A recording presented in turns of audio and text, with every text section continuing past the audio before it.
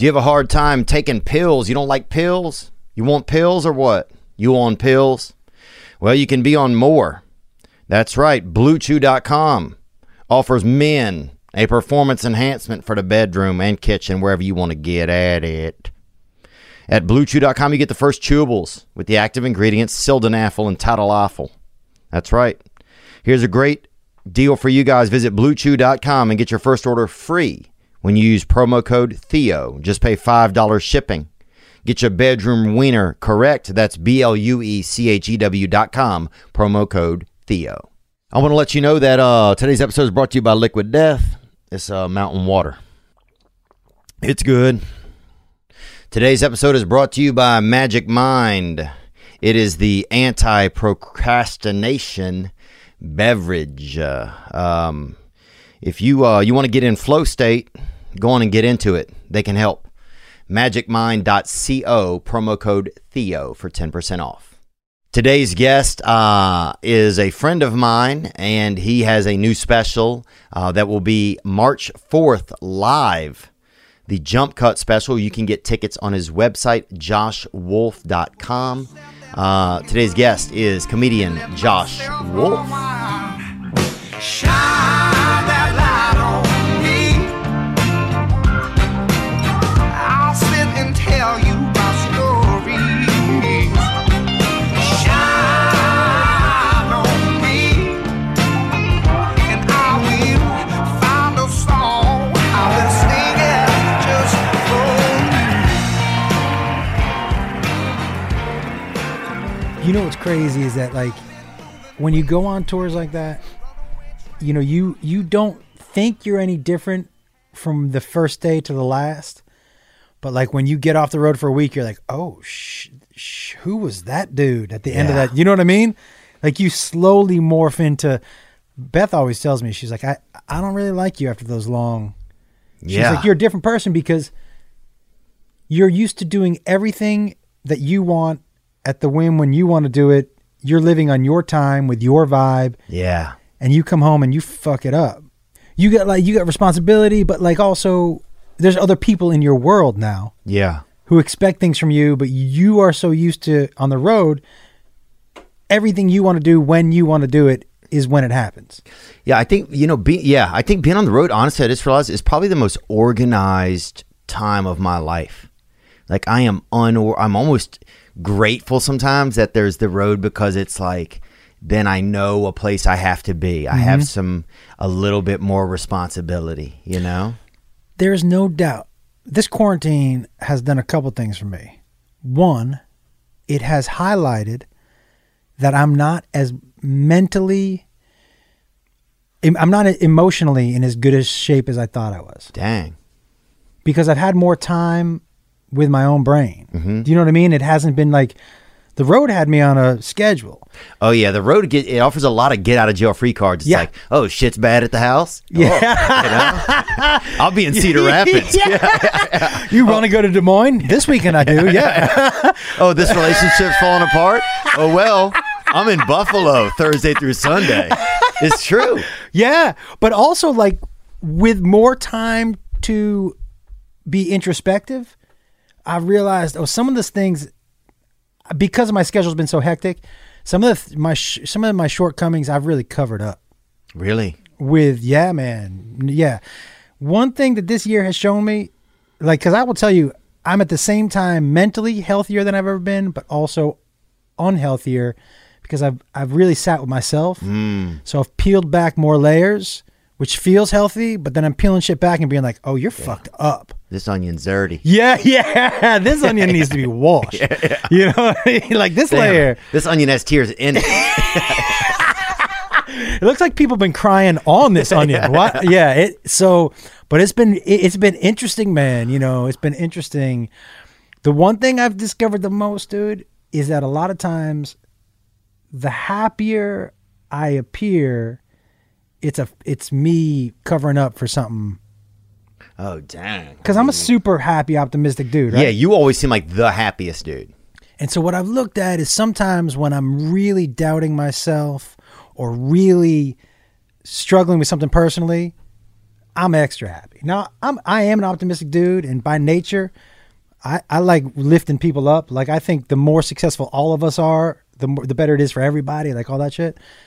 But there's some times where I put on that face when inside I'm like, the more I hate myself, the happier I am to other people. Really? It's what I've just found over quarantine, dude. It's been bananas.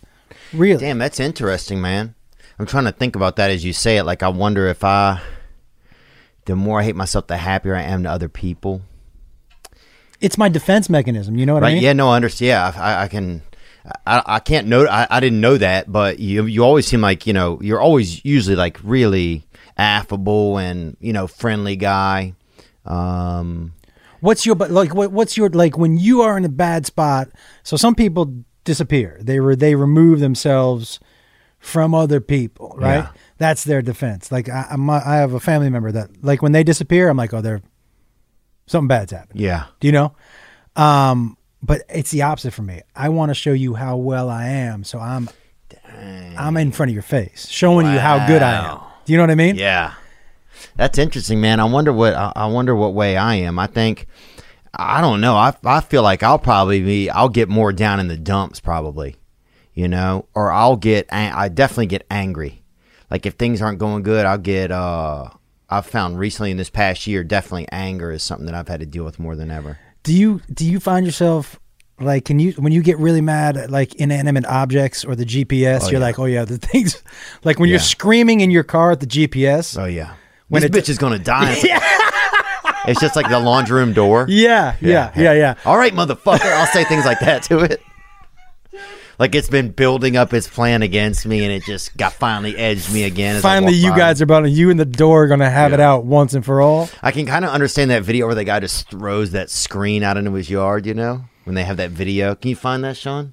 Also, that one that, one of my favorites is that dude, the DoorDash or the Grubhub dude who's walking up the steps and he slips with all of his food that he was delivering, and then he just picks up the cup and throws it at the house just for, you know what I mean? It's already empty, but he wants one last. He's got one last hurrah. Yeah, right? He wants to get it in there. That's it right there. Sean, you want to click on that? Yeah, this is one of my favorites. Yeah. He's been working all day. Because also, there's this kid looking at him. Oh, Dad's the hero. And he's like, I can't even get back in. It's hot out there. What's he thinking right now? Okay. She wants me to fix this shit. He's doing his best to keep it under control right now. Yes. Hey, praise God, baby. Let me tell you my favorite part about that. Yeah. I like seeing an angry dude lift shit above his head before he breaks it. You know what I mean? And that is an angry movement right there. It's such a caveman move. Yeah. And you know what? Like, he really wanted to. I'm sure when he looks back at this video, he's not going to like the way he looked. Yeah. I'm sure he wanted to look smoother when he was wrecking it or when he was throwing it off none of it looked great, No, it'll make him probably I wonder where that guy is now. Like, did he get into CrossFit? Did he get into yoga?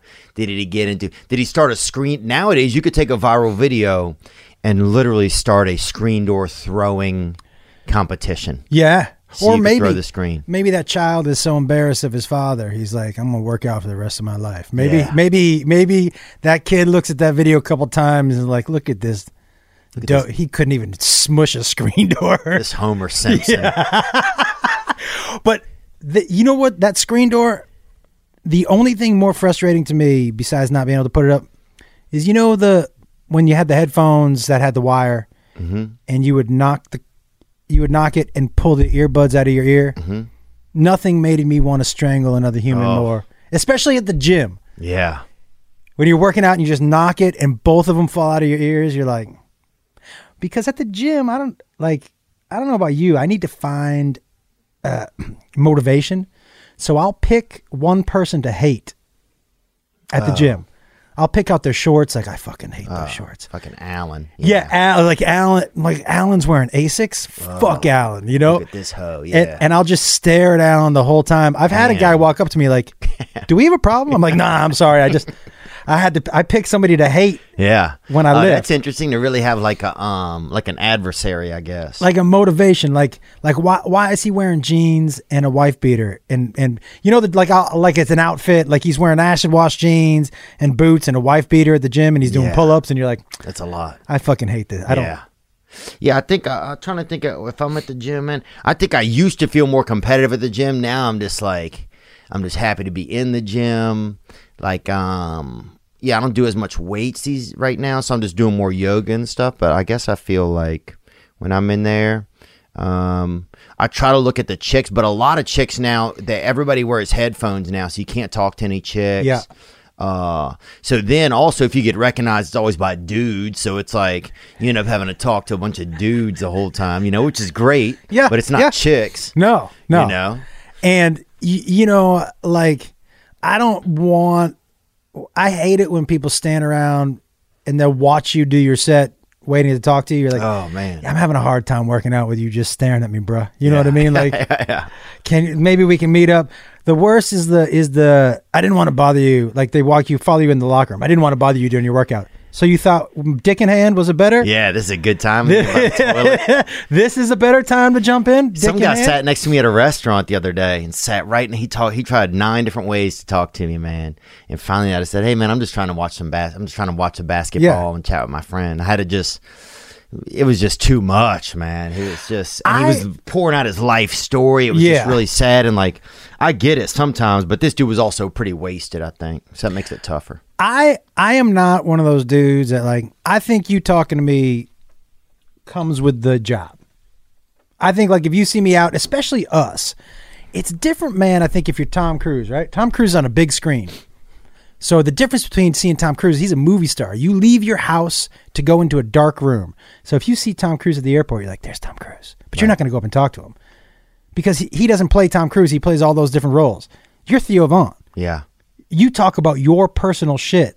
So they feel like they know, like you're. Oh, right. Do you know yeah. what I mean? They have an attachment to you that they don't have to Tom Cruise. Right. So I get it when people come up at the bar or come up because they already feel like, oh, I know that dude. Oh, yeah, Do you know what I mean? I totally get it. Yeah, podcast listeners and podcasters and everybody, there's definitely more of like a family sense, kind of I think a so. relation sense. The thing is, this guy that I ran into, I don't think he knew me. I think he was just a drunk guy. You could literally see that he went from person to person, and people just kept sending him away. He's like, everybody I know died in a car accident. And I'm like, oh. And you were like, how'd you get out? Like, I'm like, I bet they just told you that, bro. I bet they are living happily in Utah. have you right tried now. their numbers? Because I think they still work. Yeah. I had a dude tell me once, he had a couple missing teeth. Mm-hmm. And he goes, I lost my teeth because my daddy ran over me with a tractor when I was 6. And I was like, what? And basically, I was like, well, I'm going to have to this is a story I do need to hear, Yeah. I'm so glad.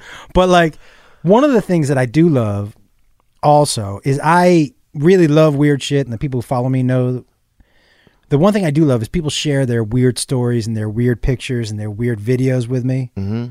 That is something I can't get enough of. I just looked at a bunch this morning that people sent to me. I wake up every morning like, oh my God. Is any of it on your story or anything? I just posted one on my Facebook page about this dude, and I have to post the follow-up videos. This dude, he had a growth in his earlobe. Ooh. And That's a genetic thing usually. Well, no, this was Like a seed, like that, something they planted in his ear. It looked like there was going to be a palm tree. Like it looked like. Well, if you bury some seed under your skin, it will actually sprout. Isn't that crazy? What? Here, go down a little, down, further. There's me. Further? Keep going, further. Keep going. Sorry. Maybe one more. That's Jacob Wolf. Maybe one more. Oh, maybe I don't know how far down that was. The guy who posts on my page apparently. Maybe What? he posted it. Look at that. Damn, is that you? Yeah, what do you think about that, dude? That's my first headshot ever. First headshot ever. Wow. What do you think about that one, man? As long as we got each other. Yeah, dude. I mean, got the world. Why didn't I get it? That's an 80s sitcom. Like, that's Kirk Cameron. When was that, do you think? I can tell you exactly when that was, dude. That is 1993. There we go. Let's go. It's 1993. Wow. The guy who took that picture, Theo. So I went up. This was a gay man. Oh yeah, it always is. Look, I'll tell you this, and this is wanting photos in Los Angeles is a gateway drug to homosexuality, man. It's basically dude. This dude was like, hey, I came into his house and we took a couple pictures. And what does his name start with? Oh, do you remember? 93. Oh, well, I'm sure there's only. I feel like it's the same guy. It's so long ago. Okay, I don't remember. I would have to look. But I know that he was like, hey, I have some.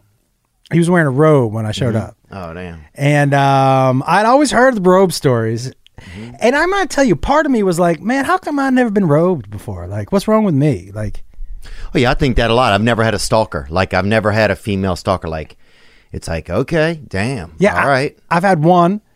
She goes by the name Sandy Wang. She has a website out about me. No way. Yeah, I think it's sandywang.net. And, but I can show you, I have about 5,000. There it is. Yeah.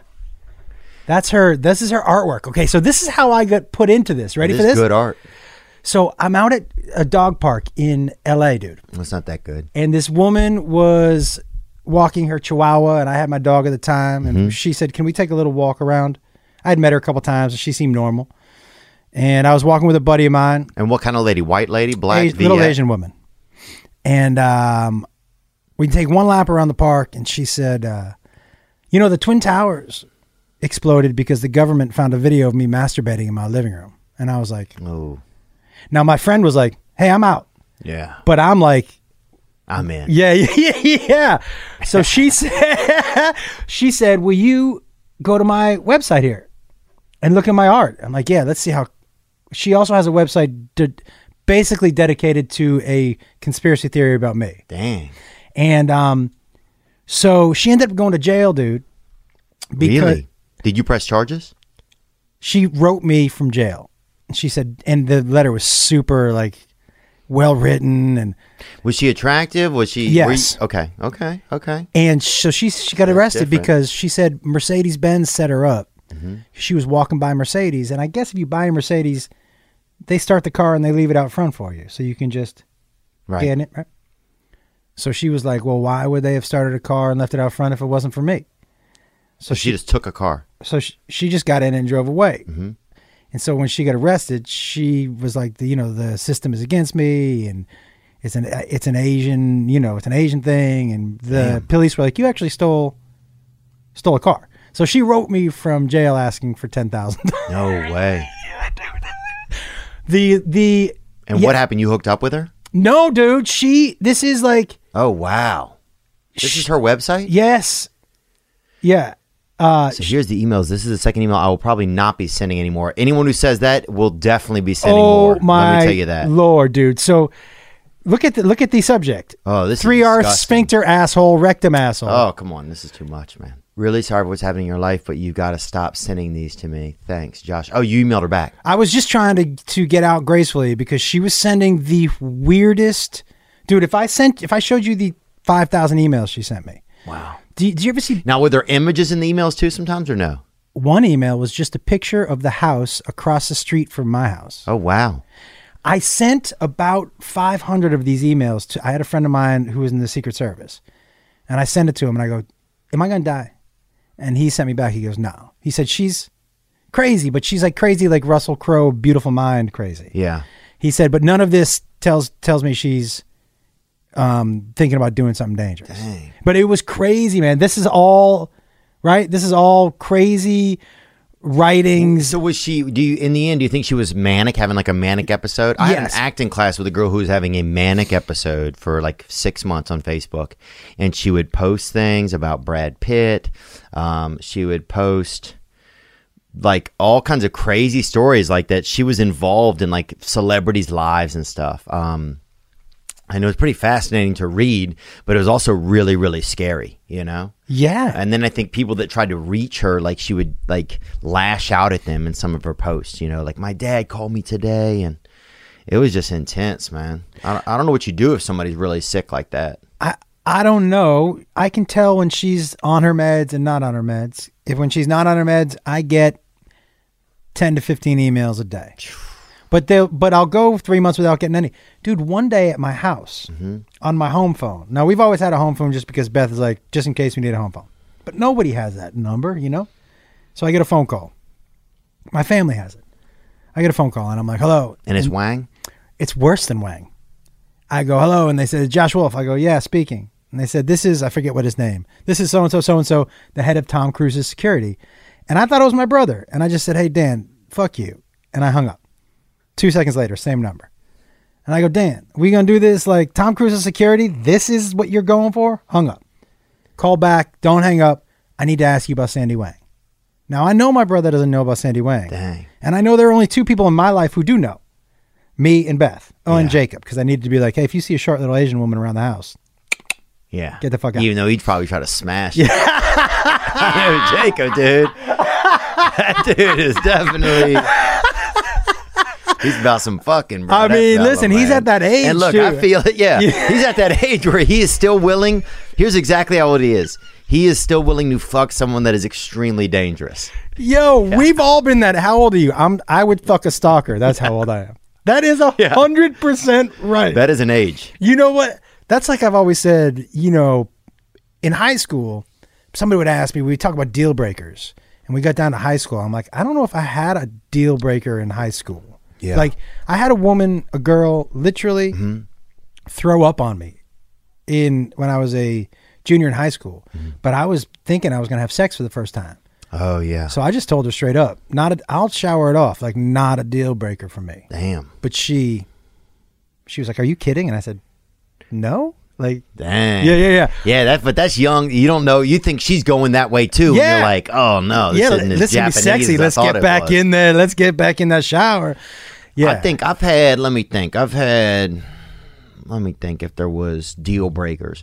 Oh, wet mouth. I dated this girl for a little bit and her mouth was always real wet. And like the lips? Yeah, lips and a little bit, like probably 2, maybe half a centimeter outside of the lips. And so it was like, beautiful girl too. And so it was like, oh, this is really cool. But then it started to be like, and then she had like she smelled like her breath had like a unique smell that got worse as the night went on. Progressively bad breath? Yeah, it was like progressively bad. And then I think you had to put her to sleep to fucking get it back to 0, you know? And then, you know, so you wanted to take her to brunch. It was that kind of girl, you know? It was like, let's fucking brunch and hunch, you feel me? You know what I'm saying? That Netflix and chill, baby. Yeah. Yo, there was a girl that I picked up when I was in high school. I was at my friend's house. His family had a little bit of money and they had a house on Cape Cod in the summer. Oh yeah, that's rich, bro. Yeah, we definitely did not have that kind of dough. And but we picked up Cape Cod, dude. I never even had cod until I was fucking probably 25. You wore a cape though.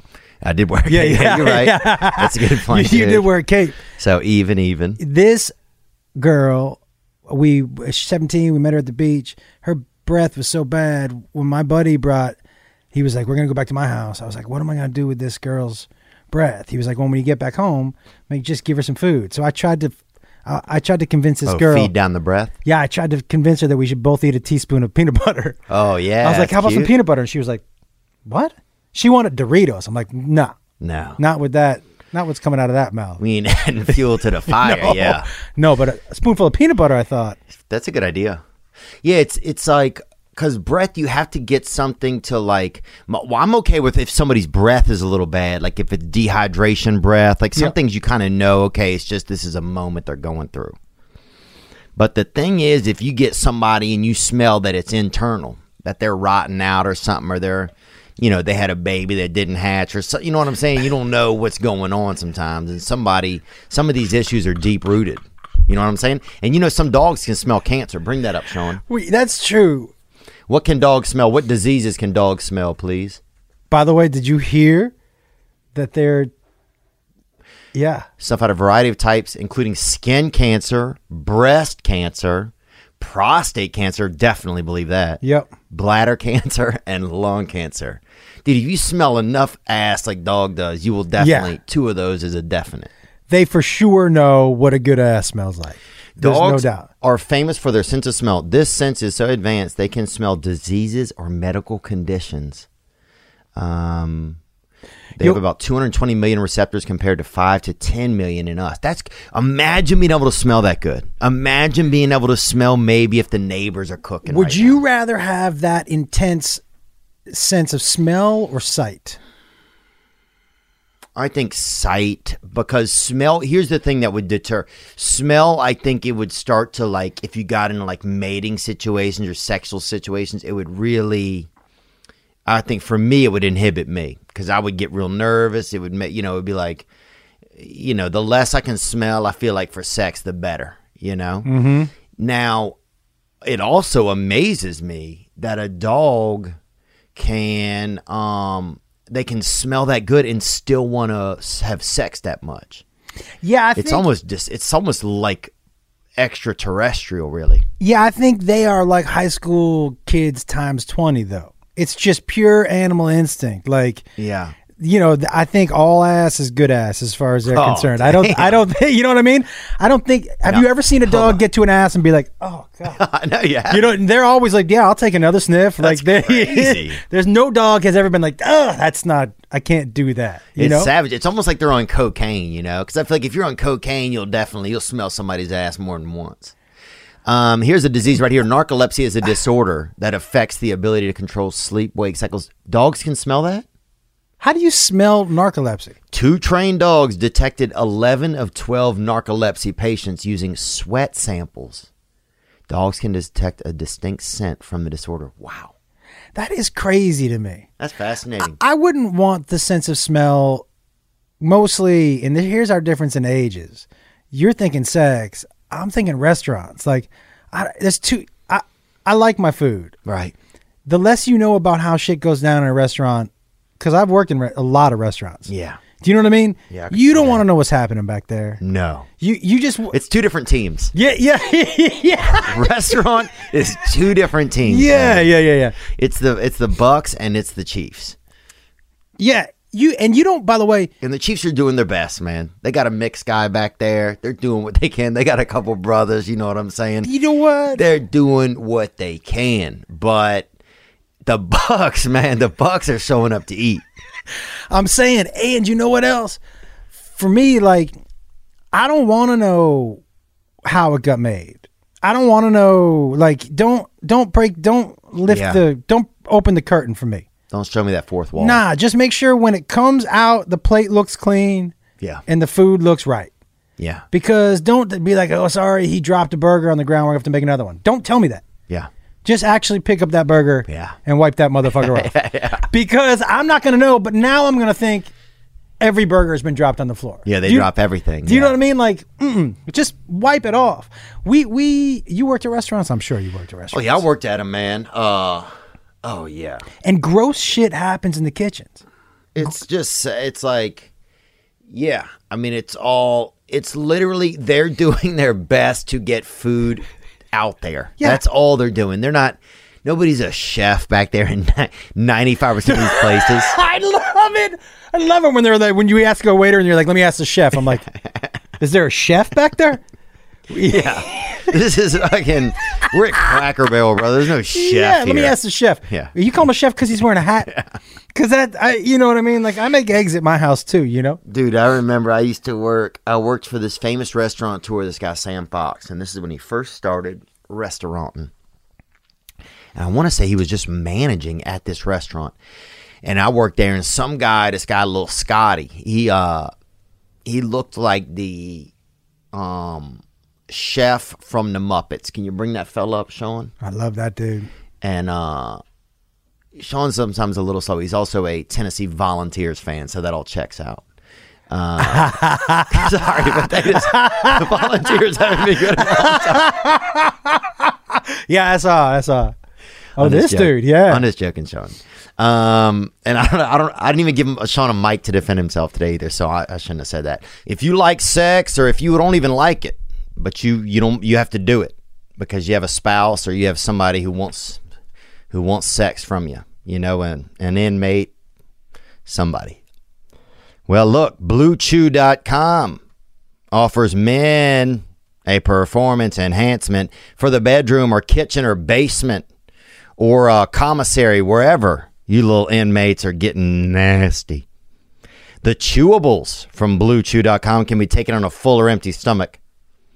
Now, look, I prefer to do sex on an empty stomach, but that's just me, you know? And that's also a Vietnamese trick.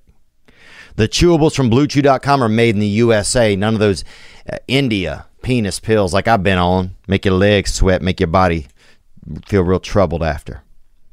Here's a great deal. Support the podcast. Come on. We need support. And you need good wiener.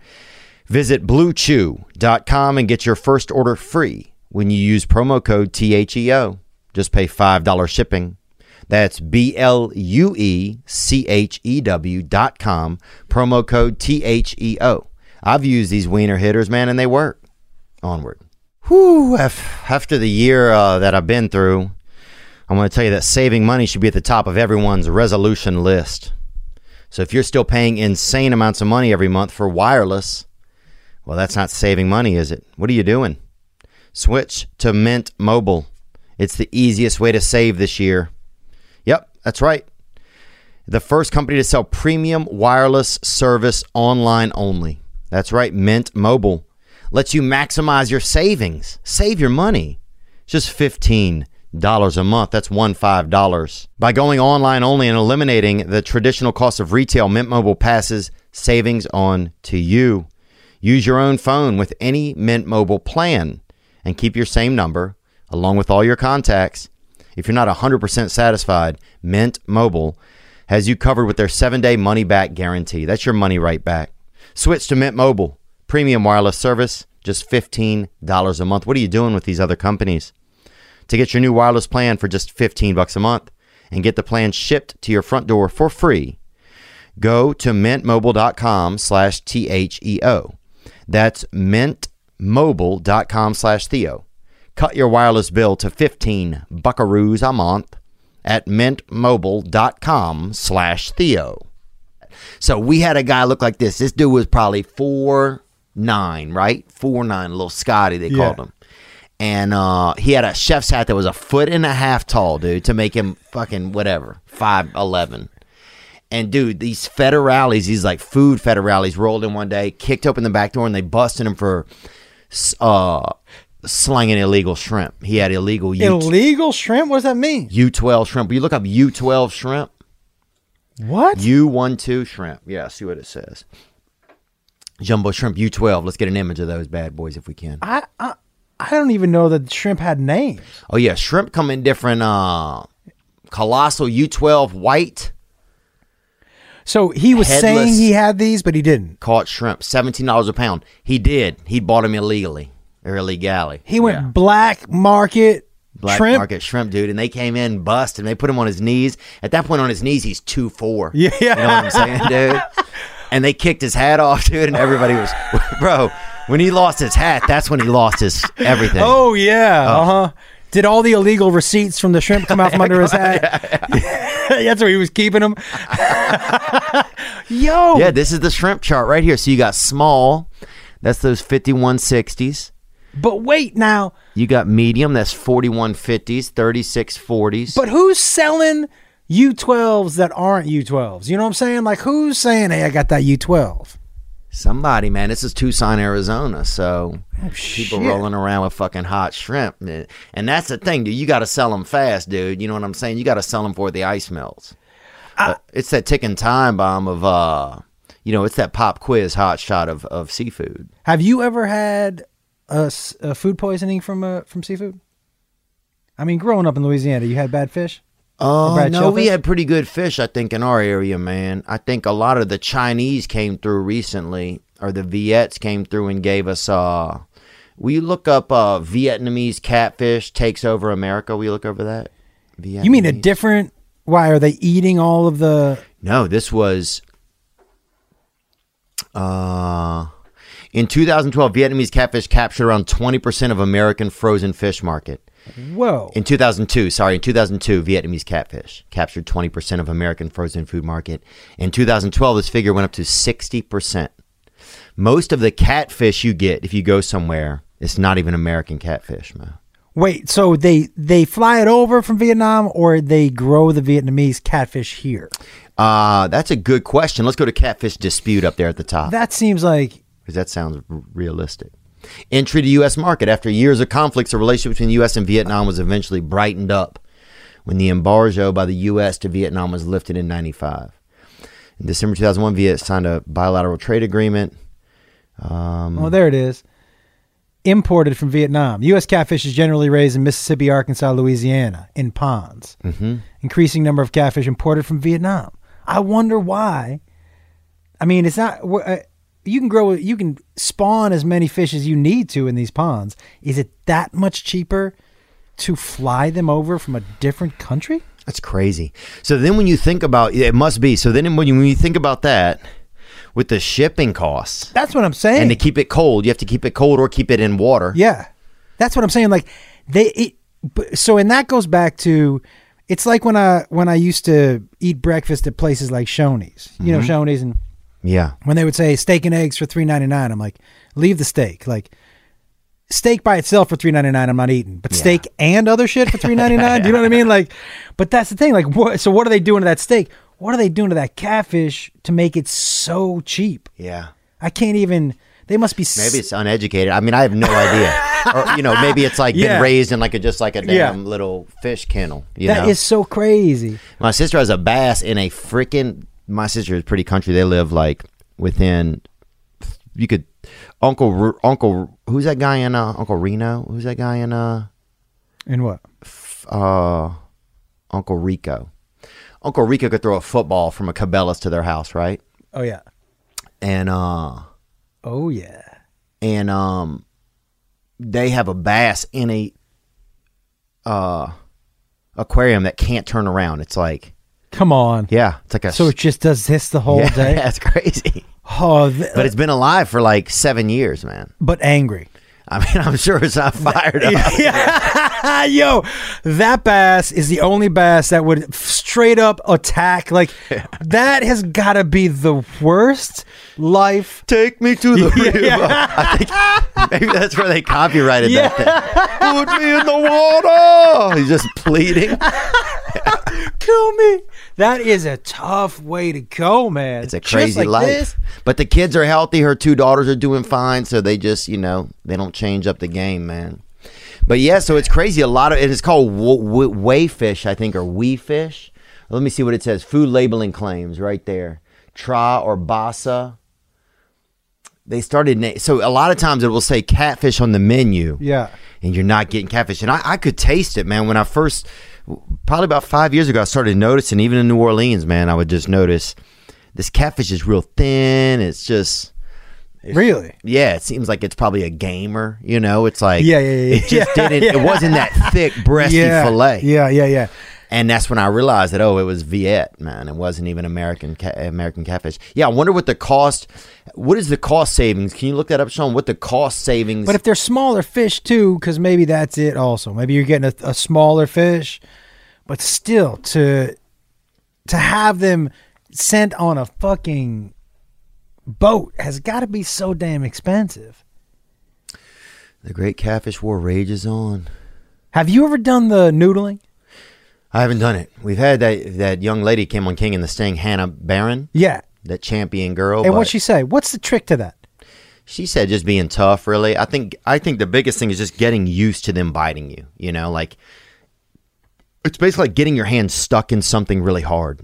It's just pressure, right? It's not teeth. Is that right? It's teeth, but they're not going to cut you open. So you're not going to slit your wrist or anything, right. But it's going to be spooky, That's the thing. Like, how are you with where are you with Risk and Adrenaline Junkie and all that stuff? Like, is noodling something that you're like, I'd like to try that? I would do noodling. Me too. I agree with you on that. I would do noodling, but I won't skateboard. Me neither. Not at this age. Yeah. No. Theo, I hit the ground. I slipped on the ice 2 days ago. When's the last time you hit the ground hard? Young man? Oh, I got body slammed earlier today by a 65-year-old at the. How does that feel? It fucking felt. I felt like it, dude. I was willing to be his grandson for a second, dude. That's how weird it was, man. It was intense. I mean, that jiu-jitsu, man, it's pretty hardy. Yeah. It's pretty hardy. And you fell? You fell on the ice? Dude, I slipped, and when I Where? was right in front of my house. Ooh. going down the hill. So my dog took off. You guys are. It's steep out there. Yeah, my dog took off and I slipped. So when I was in midair, he kept running. So he just pulled me. And when I landed, dude, I landed so hard that I was like, all right, I know adrenaline's with me, but I'm hurt. Dang. So as soon as I hit the ground, I started calling for Beth. Yeah. I was right out in front of our giant windows. I could see her inside. It was like a Scream movie. You know when someone gets killed, but the people inside can't hear them? So I'm screaming to Beth. Yeah. I can just see her, but I'm literally, and I'm trying to get on my feet, but my dog thinks I'm playing. So every time I get on my hands, he knocks my hands out from under me. Fucking. So he's knocking me down, and I had to crawl back up the hill because I was wearing Pumas, no traction. I had to crawl, and every 5 feet I was crawling, he would knock me out. Oh, it was terrible.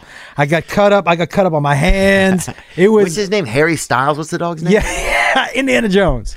Oh, Indiana Jones. My bad. My Yeah, bad. Harry. That's a better name though. Indiana Jones, man.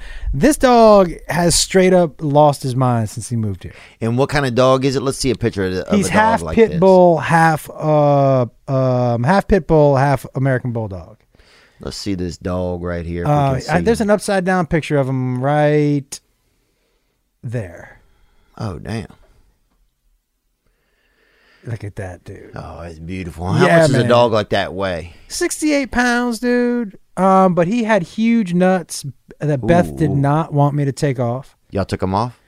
She was like, why? She kept saying every morning I would come down and she would just be petting him but looking at his nuts. And I'm like, I said, what?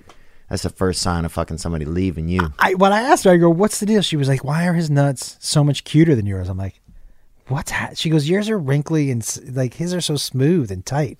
Yeah, he's got that good bag, man. But listen, man, he's younger than me, you know? Yeah, like, yeah. I mean, I got a couple years on this dude.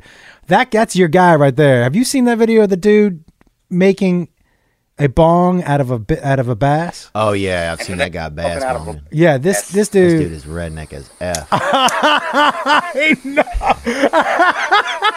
Tell me, I gotta tell you. It didn't even work. Gang, gang, gang, Gang, gang. gang, gang, Oh, gang. he's- Yeah, that's your guy. That's your guy, man. I didn't realize that is our guy. Oh, that's your man. guy. And this is me. Obviously, that's one of my. That is not you. That is one of my first headshots in L.A. Look at that, dude. That ain't you. Yeah, that's me, man. Is this in? Hold on. Is this near the docks in New York in 1908? Why do I look 80 in this picture? First of all, Bro, that literally looks like my grandfather. there is Are no you serious? Yeah, that's me in 1990, probably 8. Let's look at some other ones, man. Let's look up. Let's do Bobby Lee early headshot. You should look at Joe Diaz. Have you seen his early headshots? I'm trying to think if I have or not. Let's His see. early headshots. That Yeah. one right there. That's my one of Bobby. I remember. Oh wow! Yeah, that's the one. Wow! Yeah. Look at him. But- He looks like somebody that works at Islands Restaurant. Remember Islands? Yeah, but he also looks like a guy who works at Islands, but also gives hand jobs in the back. You know what I mean? Yeah. Like, but look at not that one, but the one after. Look what happens after a couple years in L.A. Like that dude looks like he just. Very different. And look at this one with the guitar. Go look at that one. You can see how bad he's doing now. I mean, it's so crazy, right? I mean, he's What really happened? changed it up. oh, Kalila took his nuts. You can tell that, dude. He even talked about it in a recent episode. Look, Oh, look at this legend here. Yeah. Oh my God! Look at that. yep. My brother took that picture. Hold on. Look at his slinging dictates. Yo, yeah, dude, 100%. Oh my God. Bro, now all his stories, that makes so much more sense when you see this guy. Yeah, you know? dude. Because then now you see him as this more agile fucking let's do it all, you know? Yo, so when I met him, he was 225 pounds. He would go on stage in a 3-piece suit, and he paced like crazy. Really? He paced like and he did this with his hand all the time. So he made the people in the front row kind of uncomfortable because see that. he was an intimidating dude. You know what I mean? But I will tell you, and I said this before, both Joey, because I started with Joey and Brody, and when they first started and they were writing jokes, it was almost unbearable. But when they would bomb and ditch their jokes and just become themselves on stage, Yeah.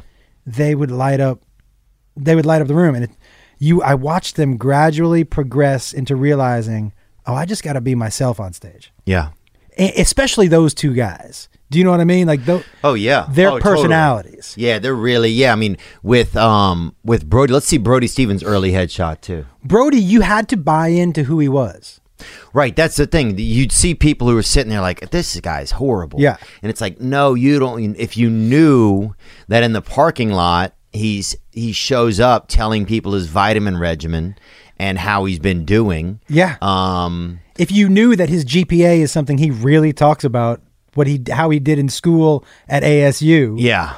It makes sense. You know what 3.6. Think about it. If you knew that he just wandered around like that, then you weren't shocked when he got on stage. Just keep looking, see if you find anything. I mean, if little things, Theo, like watching him stretch on stage, like kick his leg up. Oh, yeah.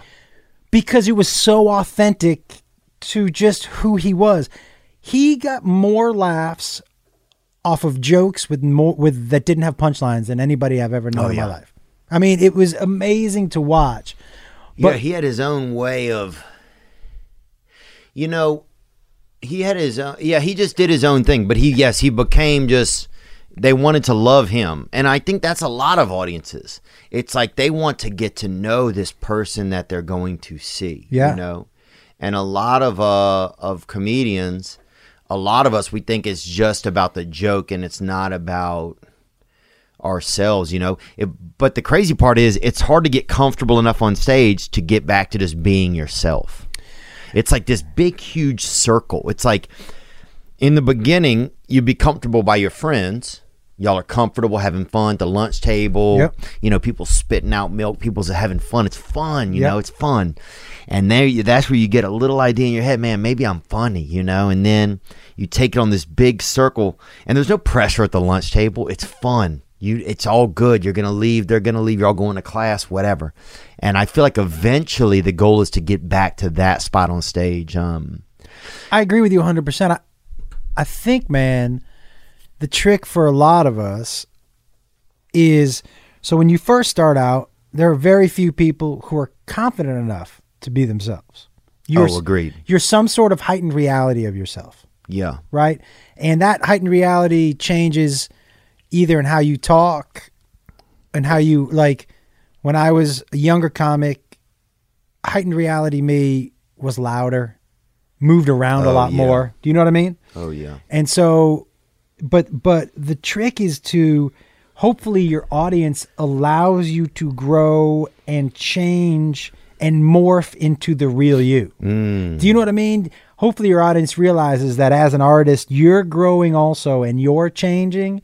And I can't be the exact dude I was when I was 10 years in because I'm 15 years in now. Wow. And I'm a different person. You know what I mean? And it gets scary as an artist too, because you get stuck thinking, okay, well, is that just is that the only me? Is that the best me? Like, can I shake that? Is it okay to grow into myself, or is the audience still going to support me?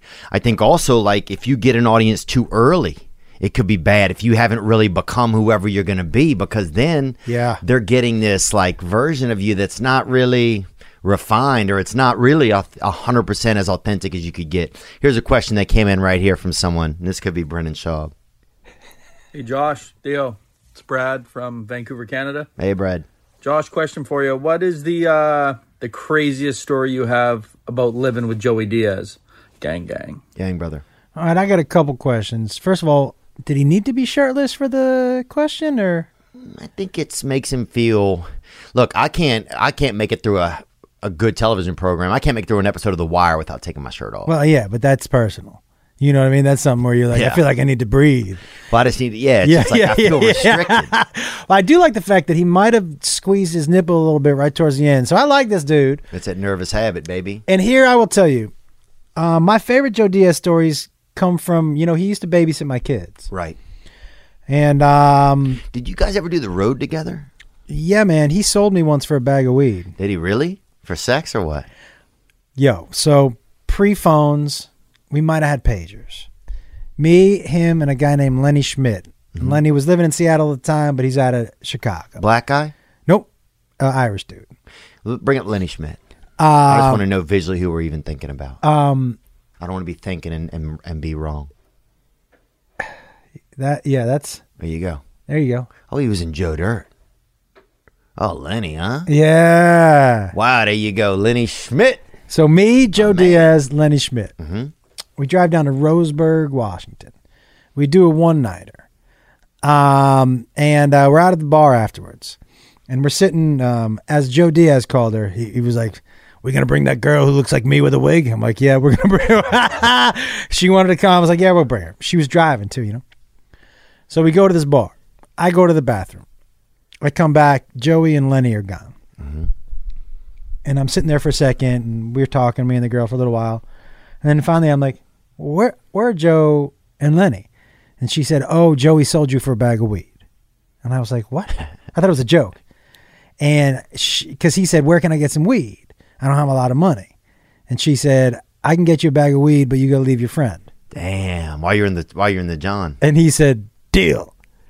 So I come out and I'm like, Your well, property now. yeah. I was like, well, I don't know how that's going to work. Oh, this is Jim Crow era. Yeah, shit. yeah. You I was know like, what I'm saying? I was like, well, I don't know if I'm down with that, you know, because she really, look, she was not that was not my style. Yeah. She was not. And by the way, I'm not. I always dated bigger girls, so big isn't an issue for me. Like, Yeah. I always said, like, I like a girl with a big ass. I like to see the wave. You know what I mean? I have a big mouth, so I like my girls to be a little bigger just in case there's a fight. You know what I mean? Yeah. And Beth is the first girl that I ever dated I like them a little bigger. So this girl being big wasn't a problem. Just the entire situation. You weren't attracted to her. Is all Yeah. you- yeah. Yeah. She goes, I go, let me drive me back to that hotel. She goes, oh, okay. Was she nice? Was she cool? Yeah. Until we got back to her place. Oh, yeah. Now, why'd you go to her place? I thought you said hotel. Okay. I go, yeah, take me back to the hotel. She goes, cool. And I don't know anything about this place. She goes, hey, I just need to swing past my place real quick Oh, to yeah. get some more weed for you guys. And then I'll drive you to the hotel. And I'm like, perfect. More weed? How much you guys going to smoke? Oh, I Well, guess you got Joey with you. I figured Joey, it's You got gone by the this- time I get to the hotel. Yeah. Do you know what I mean? That's smoke-a-motive, baby. You, yeah. dude, I showed up at that house and we park. She goes into her room to get weed. Mm-hmm. She comes out in this crazy lingerie, Mm. dancing like the guy from Silence of the Lambs. Oh, yeah. You know what I mean? Yeah, yeah. But like, let me give you an idea. The body type, like the belly was bigger than the boobs, Oh, yeah. you know, and no booty. And so, Ooh. And- Ooh. That's that Tampa. Dude, that's that Tampa. Yeah. That's that Delray Beach stepmom, dude. But I'm gonna go even worse. Short curly hair. Ooh. Yeah, you know what I mean? The whole package was not. Yeah. But she's dancing in this lingerie, and I'm like, hey, I gotta. Yeah. And she goes, let me gotta- try something else on. And I was like, no. Try something else. So she goes on. back in, and I'm looking for Yellow Pages because I'm like, I'm gonna call a cab. Or, Yeah. You know. She comes out with another one. She's running her finger over my cheek. At this point, it's feeling kind of rapey. Yeah. Because I'm like, she's definitely double my weight. Like, I think I could outrun her, but she's got a car Yeah. and she's bigger than me. Yeah, and you can't just run off into No. the distance. So, like this guy, there's the Buffalo Bill dancing. Her roommate comes home Ooh. with her boyfriend. He walks in, and I stop him at the door. I go, hey, man, we don't know each other, but you got to get me out of here. Okay. And he was like, what? I told him the situation. She comes out in her third outfit, and he looks at her and looks at the girl's roommate, and the girl's roommate goes, you mind your own business. And the guy was like, I got to take him home. I can't do this to No. him. He guy coded me, and I was like, thanks, dude. He goes, yeah, I may not have sex tonight, but I'm going to save you. I was like, dude, thank you so much. We didn't drive. Dude, we didn't talk on the way to the hotel. I just kind of looked out the window, like one tear. Like, it was a traumatizing, but he dropped me off, and we just fist bumped, didn't say anything. I walked to the room. I knocked on the door. I go, Joe Diaz. And he was like, who is it? I go, you know what the fuck it is? And I was like, give me some of that weed. He was like, no, we smoked all that, dog. What an asshole. Yeah, he sold me for weed, was asleep in my bed, Yeah. ate my food in my room, and then was like, hey, can you drive? I'm tired. I was like, but yeah, man, we've done some road gigs together. Dude, that's awesome, man. I'm trying to think if I had a good road gig story. What about the one where you and I tried to sell at a convention center? Oh, man. Is that the most embarrassing? That shows just how little we knew what was happening with stand-up comedy, Theo. Man, that was wild, man. So I'll start it. So Yeah. Well, Josh and his wife, who is from Lake Charles, was putting on a comedy show, and we'd just been on Last Comic Standing, and they're like, "Hey, we can sell some tickets. Let's do a show down in Lake Charles." You're Is that from right? Louisiana. Beth's from Louisiana. Yeah, let's make it happen. We were just on TV. Yeah, we've TV done must. Yeah, we're gonna sell this place. Yeah. So, how many seats was it? Let's look it up. Let's look up the place. The Lake Charles Convention Center. Yeah. I'm dying to know. Me too. Well, hold on. Hold on. Let's guess. You want to guess? Let's guess. Yeah. 15,000. No, you think? I'm going to guess. Oh, you might be right. I mean, It's at the convention center because Cable Guy had just played it. he had? Wow. Dude, I'm going to guess 2,600. 75. 7,500. All right. Maybe it seemed like 1,500 because we only sold. Can you show a picture from the stage? I wonder if there's any stage view. That's it. Wow. Do you remember how many people were in those seats, dude? So I remember because, yes, I could see each one of them. There. At one point, we asked them all to come down to the front. you remember? So we were gonna do radio, right? So we didn't even have radio planned, and the convention center called, and they were like, "Are you guys expecting a late rush of tickets?" And I was like, maybe. I go, why? How many do we have sold? Because it was the weekend coming up, and they were like, "We got 179 tickets." And I was like, "What?" And they said, "Yeah." And they said, "We brought the curtains as far in as we can." Wow. But you know what I mean? And But there's still 4,500 seats exposed. dude. And then here's my favorite part of that. Besides the fact that we did the show for probably, if there were 150 people there, I would be excited. I don't think there were. No. Some were bought as giveaways. I think so. Yeah. My favorite part about that, Theo, is that Beth made about 2,000 hats. You remember those No hats? way. Oh, I still got a box at my house. I give them away on my lives. Oh, I love that. But there's about, it just says Fairly Normal. Because remember we made that poster. And Fairly everything? Normal Comedy Tour. Was that it? Yeah. We made that Yeah, look up Fairly Normal Comedy Tour. Oh. There's no way there's a poster. That was it. That's That's it it. right there, dude. Look at you. Wow. Look at that shit. August 5th, 8 p.m., Oh. Lake Charles. This was 2006. It should have said everybody who buys one ticket gets the whole row. Look at this, dude. Oh, this is so terrible. Why are you third behind Flip Schultz? I don't know. It's just the whole thing's cringe. That's. It's awesome, though. I can't... I will tell you, man. Who opened the show? Flip. No. Amy Oh, yeah, Amy Claire. Claire. Amy Claire opened the show because she was from, we thought, she's from around here too. That'll help. She'll sell a bunch of tickets. None of us could sell anything. A ticket. Yeah, I mean, I think most of them were you guys as friends and family. All of them. Yeah. It was to this date, like, the most humiliating walking out. It has to be the smallest amount of tickets ever sold in a large place. I can't imagine there's something smaller. 160 tickets in a convention center. in 7,500 seats. But I will tell you the truth. Knowing what stand-up I was doing back then, that's about all it deserved. Yeah. Like, I didn't deserve more than 100 people. No, dude, I was telling jokes about PT Cruisers that Flip had just bought one, and that was that was the tough part of me for the weekend. 14% of my jokes were about kind of a homoerotic essence of a PT Cruiser car. Yep. And Flip Schultz had just gotten one as like his dream car. Or not dream car, but he just was got pretty happy, one. yeah. Yeah, and he was happy. Yeah. So it was like, oh, man. We had also just got through on the radio the day before. We had just got through doing about a half an hour rant on his hands, Yeah. Really? on his skinny little fingers, and how, oh my God, dude, it was pretty crazy. And then he flew in. We had a great time, but 150 people was. I got a couple of those hats if you want them, man. I wouldn't mind a hat, I think. God. Yeah, yeah. It's I can't believe it was 15 years ago. 2006. When do you feel like? I only started comedy, I think, in 2003. Yeah, probably you had 2004. just started. When do you feel like around what time with your stand-up? Because I think this happens for everybody, where you feel like, oh, you really sunk into it. You're like, got it.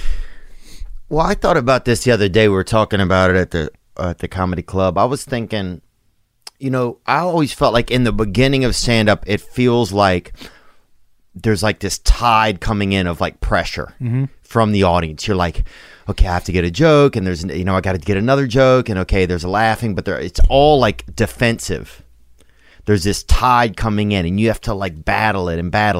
And then eventually, over time, and you don't even really notice it, you get up and you're the tide. Yeah. So you are putting out the pressure. You are putting out the force. There's nothing coming back in. Maybe every now and then there's a little bit of like a undercurrent or something of like, okay, maybe I should move this along, or I'm a little rusty. But it gets to the point where you're the ocean, you're the force.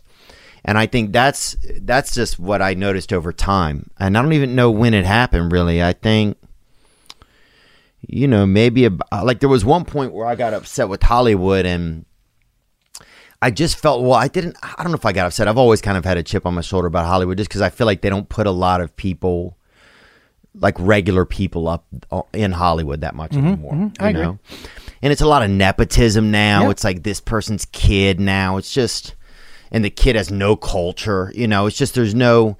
So I think I was always trying to like sound like a perfect guy who would be somewhere. Oh, I'm in the yard next door. Just this thing that would be okay for Hollywood. And then at one point I just said, dude, I'm just going to talk about what I what I know. I'm going to talk about just the shit that was around me growing up, and just the weird people and the shit that happened, and people, they busted a man trying to be a ghost in our town, and just shit like that, just like stories from home. And do you feel like your comfort level, do you feel like when you started sitting down was also around the same time you got more comfortable? No, I don't think so. I think I started sitting down just because I have one story that takes like about 12 minutes, and it's kind of better from a stool. Yeah. And so I think that's kind of led to me sitting down. I think in the future, I'll probably have to get back on my feet to really start to feel everything again. You know? Getting older, it gets more comfortable sometimes sitting down too. You know what it was for me? Like, it's about nuance.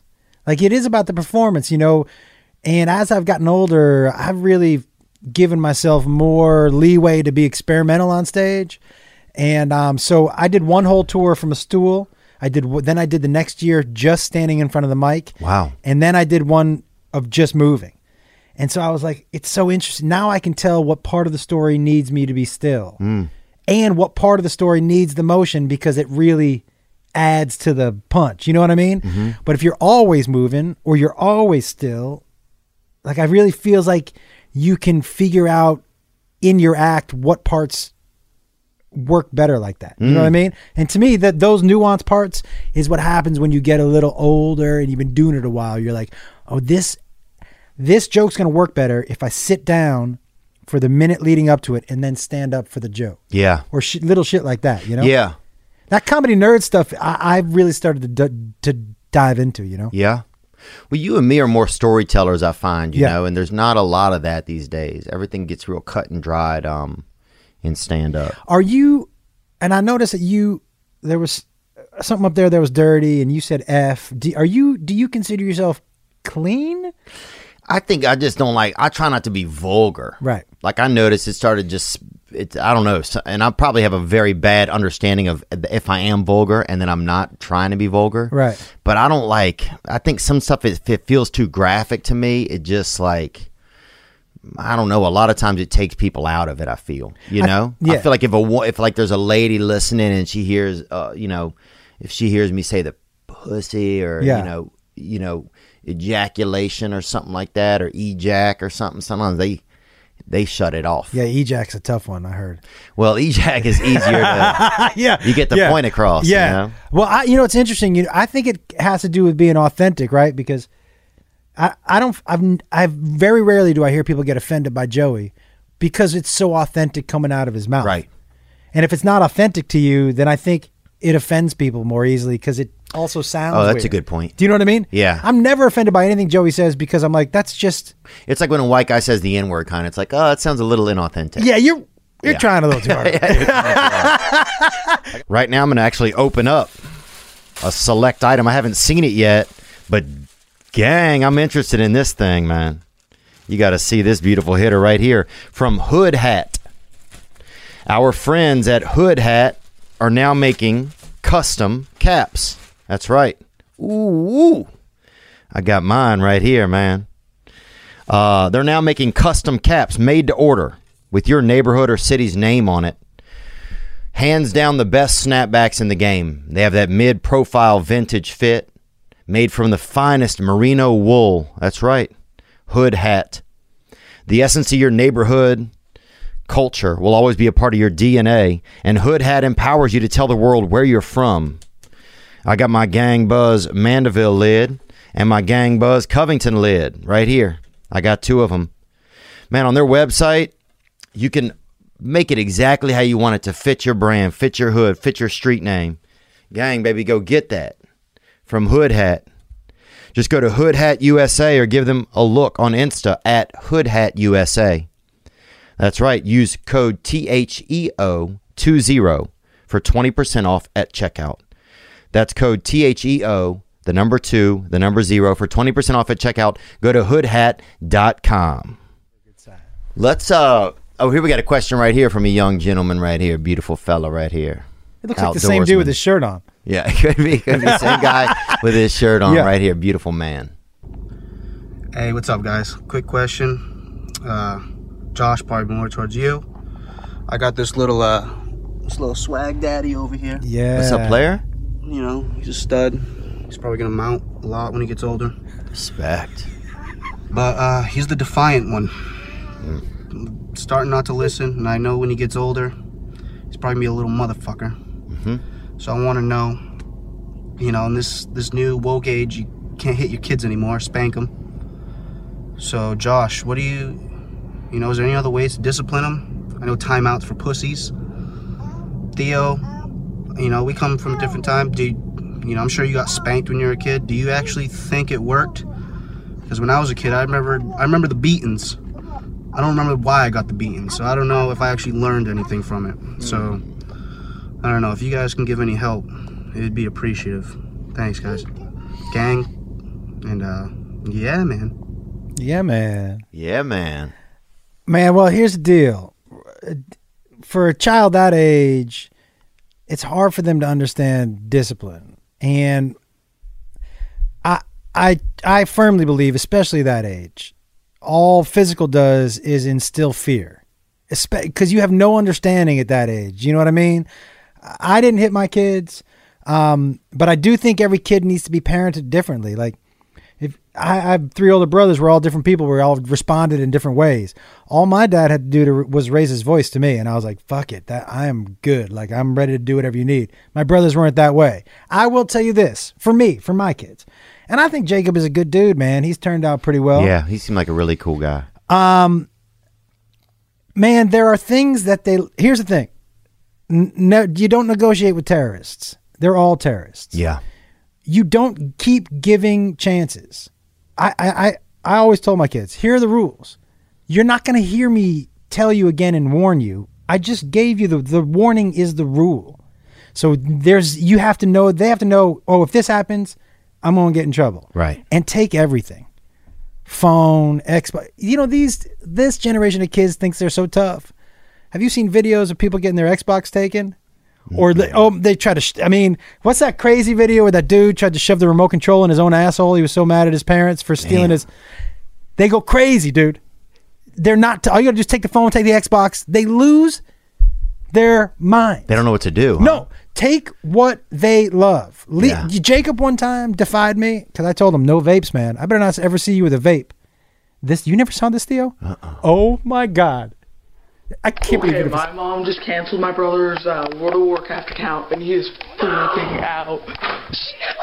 Dude, I can't believe you've seen this. Oh my God.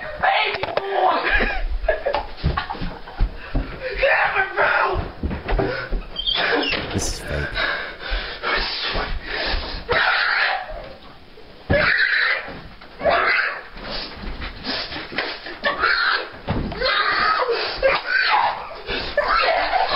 This is fake, dude. Wait, the ending's the best.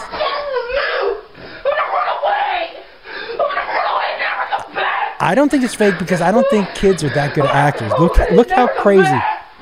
I don't know. Kids are willing to be good actors because they have no idea how ridiculous stuff looks. Oh, he's naked now after the shoot? Damn.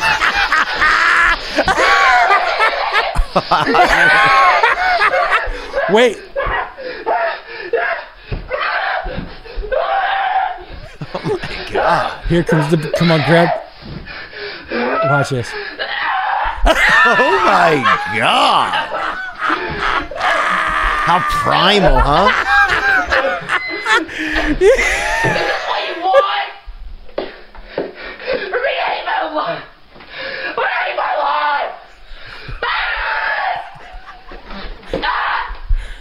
See, No way. Now this kid needs his ass beat. This is when you beat a kid. yeah, man. But all I'm saying is, for me. It's just a tantrum. It's like watching a baby, you know? But here's the deal, dude. So my son tried to throw a tantrum at a grocery store once. My oldest son, Trevor. I left him. Yeah. I go, hey, man, we don't do this in public. And I go, we're leaving. He was like, I'm not leaving. I go, cool. I am. Yeah. I got Jacob. I got my daughter. We got in the car, and we drove the fuck home. What time did he get home? Oh, no. I mean, he was 8, so I didn't leave him. I drove. Oh, wow. And then I drove back. I see. And they were going crazy. Like, I came back. I came back like 20 minutes later. The other kid's like, you're leaving him? Yeah. And I was like, yeah, I'm leaving him. And I go, no tantrums. This isn't what we do. Yeah. I remember my dad left my brother for real. But like... Oh, yeah, we got left. I mean, my mom would be like, yeah, I can't come get you. No. Or if there was any... Oh, gave spankings. I'm trying to think of what else. If we got really left, yeah, she would be like, I'm not coming to pick you up, and she'd have to walk home. I remember walking 3-4 miles to get home. I remember walking when I wanted to go somewhere a lot of times, or Yeah. taking my bike. I biked 3-4 miles. My brother walked like 11 miles once to the movie theater, which is insane. I thought, and I think the girl didn't even show up. That is because the whole way he was going, especially back then. Yeah, dog. Yeah. This is Louisiana, bro. Oh, It's humid. yeah. After that first 200 feet, it's a wet Sweaty. stomp. Oh, he couldn't wait to get in that cool, dark movie theater, sitting next to his girl. Sit next to his girl, dude. Watch a little Point Break. Oh, and when he got in that movie theater, he was sweaty. It was chilly. I remember Feel bad for him. I still trying to make out with girls at movies, like when I... Dude, yeah. My thing was I'd invite a girl, and I would get there, and I'd invite a girl when it was cold out, and I'd get there early, so I'd have to pay to go in, and then they'd have to pay to go in for themselves, Oh, you were going Dutch? Nah, I don't know if I was Dutch or not, but I paid, and I hope that they would pay. You got in there, you're like, oh yeah, I waited for you. Yeah. Yeah. It was so cold out. I also didn't have money to Sit pay for. there. My first girlfriend looked like a boy anyway, bruh. What was his name? Her name was Susanna, and she's very beautiful, adult woman, but at the time she had a very kind of a masculine energy as a child. And Was she your first girlfriend? yeah, I think she was. She used to lift me up, like I would kiss her, and she would lift me up at the fucking bus stop and like put my legs around her waist, Like some she Dirty was- Dancing shit? I mean, it was fucking. She was taller than me. She was older than me. Oh, really? She would literally lift me up and put my legs around her waist. Yo. And the guys on the bus would show up, and they were all losers. None of them had any girlfriends, And they'd be like, "Look at this fag," I'm like, "What are you talking about?" It was bad though. She had you in a little baby Bjorn.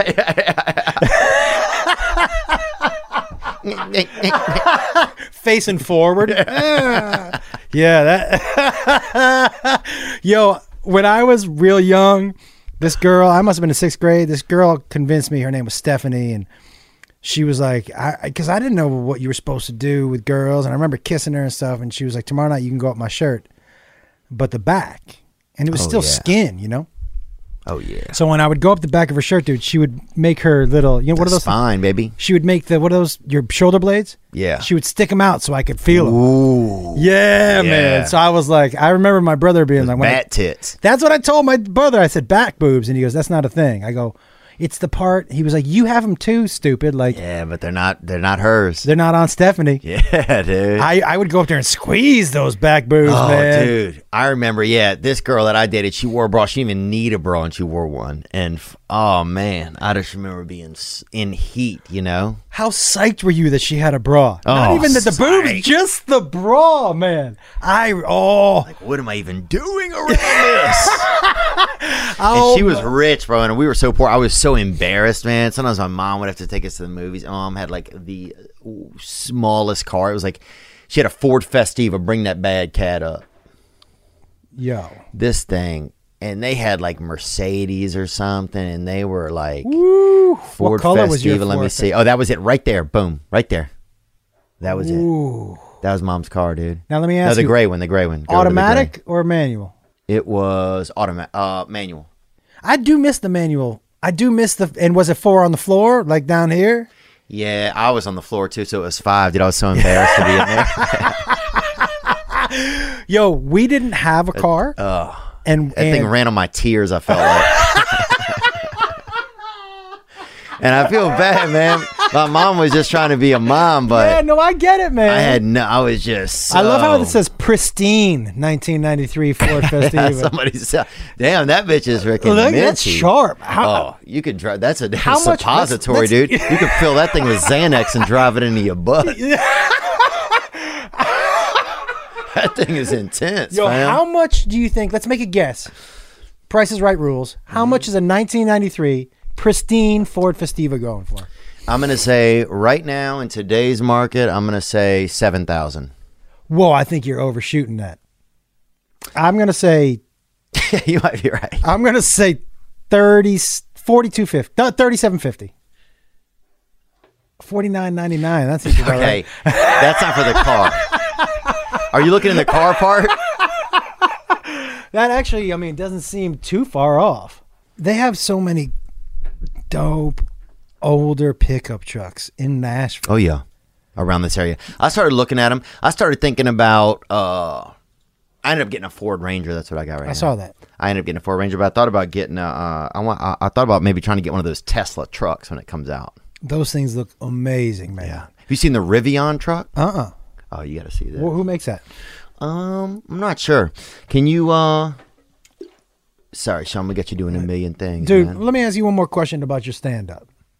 Because I'm as I'm writing more and more, you write on stage or you write here? I write on stage. Yeah, me too. And then I Okay. bring it off stage, and then I'll spruce it up, you know? Do you, when you write on your computer, do you find that your jokes are different than the ones you come up with on stage?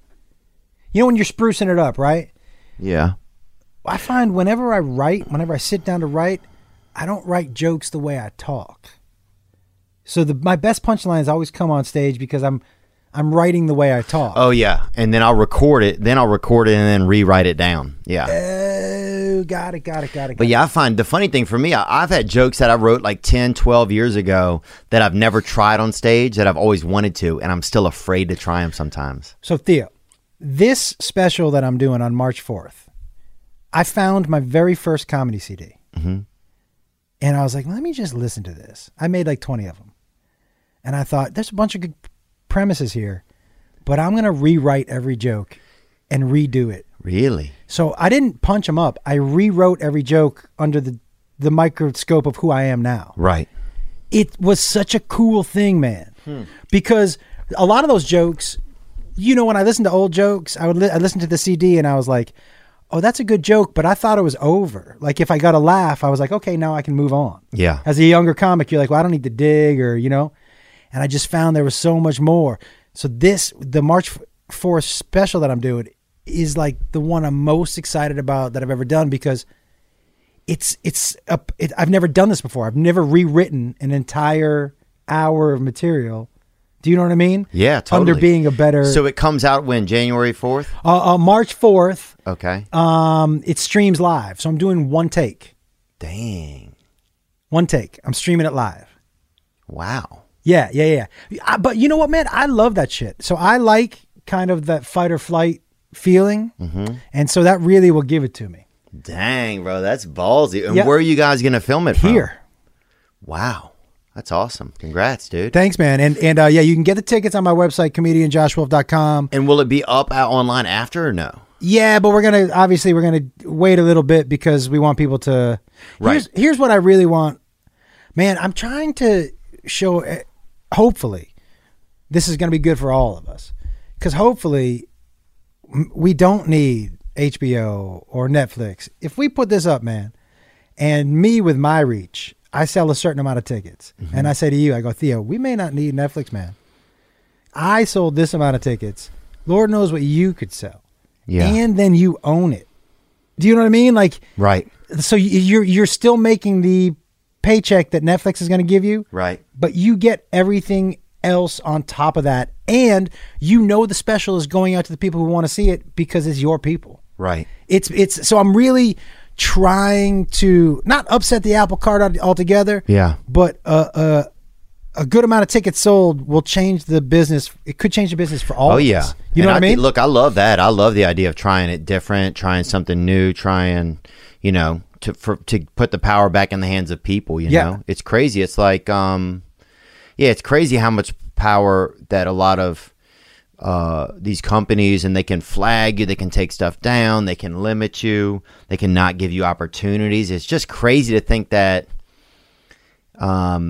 especially since a lot of the media is just extremely liberal, which is fine, but it's not fine if that's the judgment, because there's going to become judgment with that. Yep. And so there's going to come judgment against like certain types of comedians. It's like sometimes you could say they're just letting through what they want to let through, and so that could be a little bit scary. Like nobody should not have a chance. Because the guy at the finish line wants to move the finish line or make it only for certain people. That's crazy, right? And I'm not saying that really applies here, but it's really kind of like what it feels like sometimes like Hollywood has become, I think there's no doubt. I think that, my content has always been more geared towards the middle of the country than it has.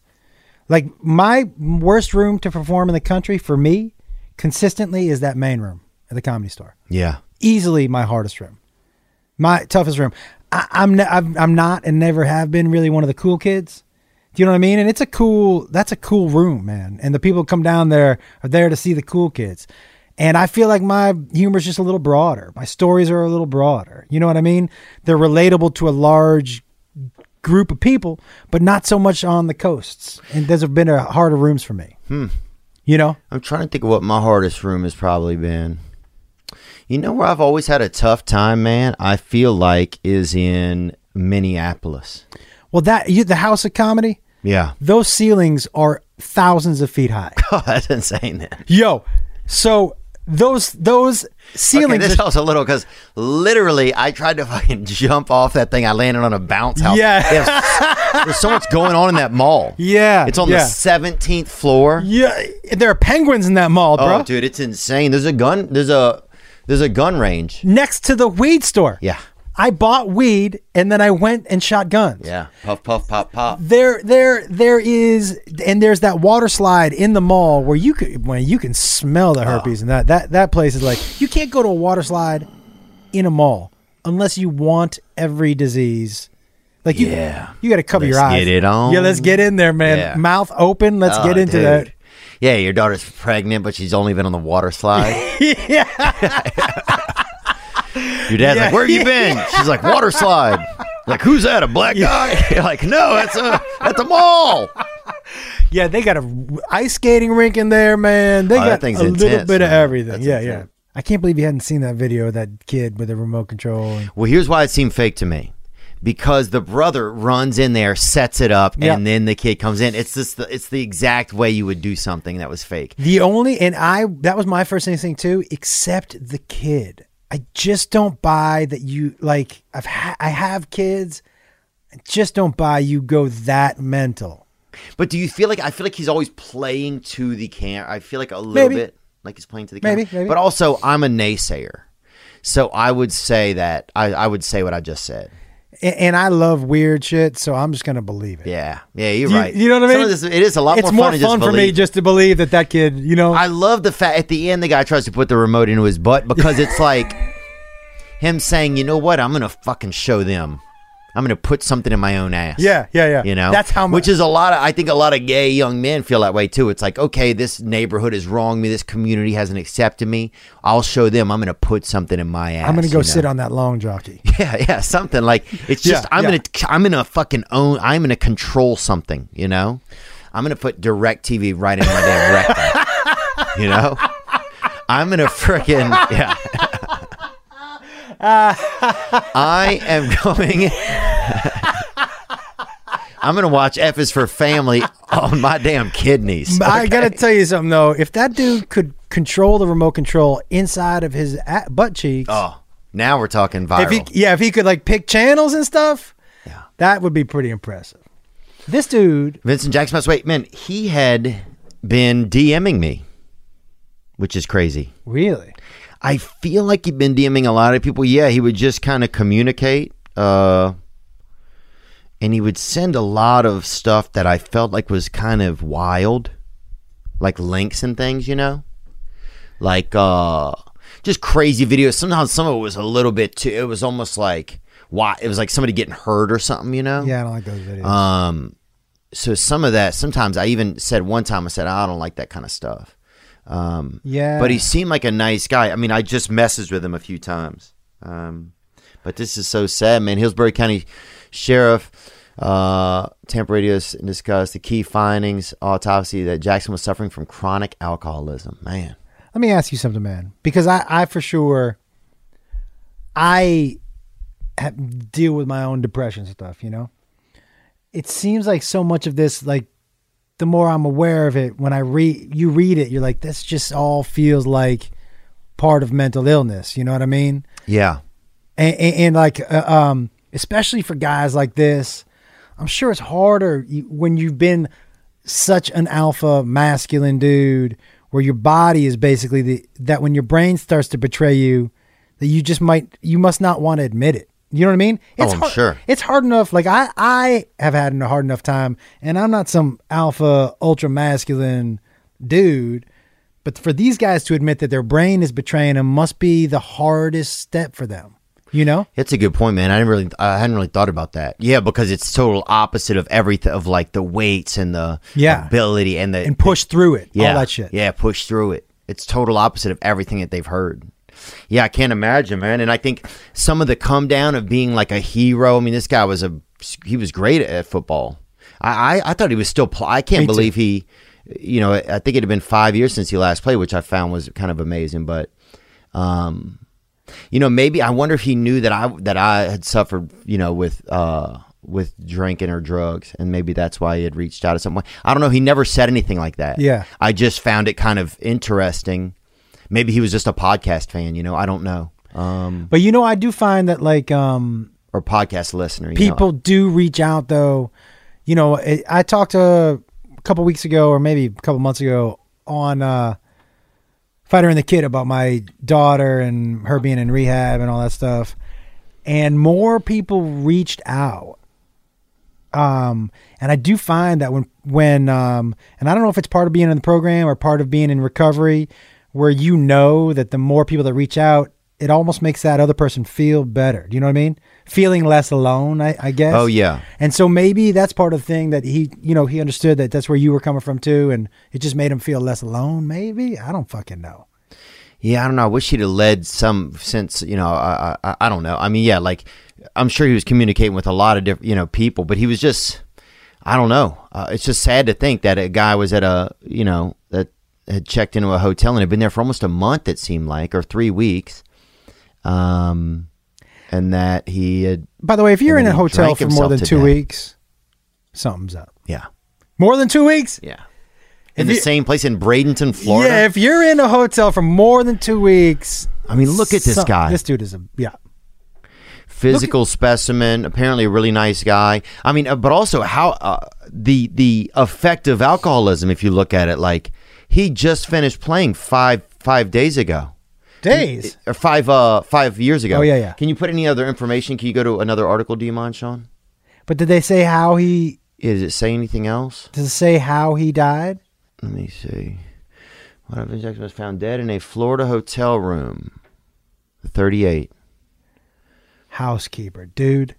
That's You know those scary, housekeepers. man. Anytime I've been high on drugs or whatever, that's the scariest thought is like that. That's who's going to come in.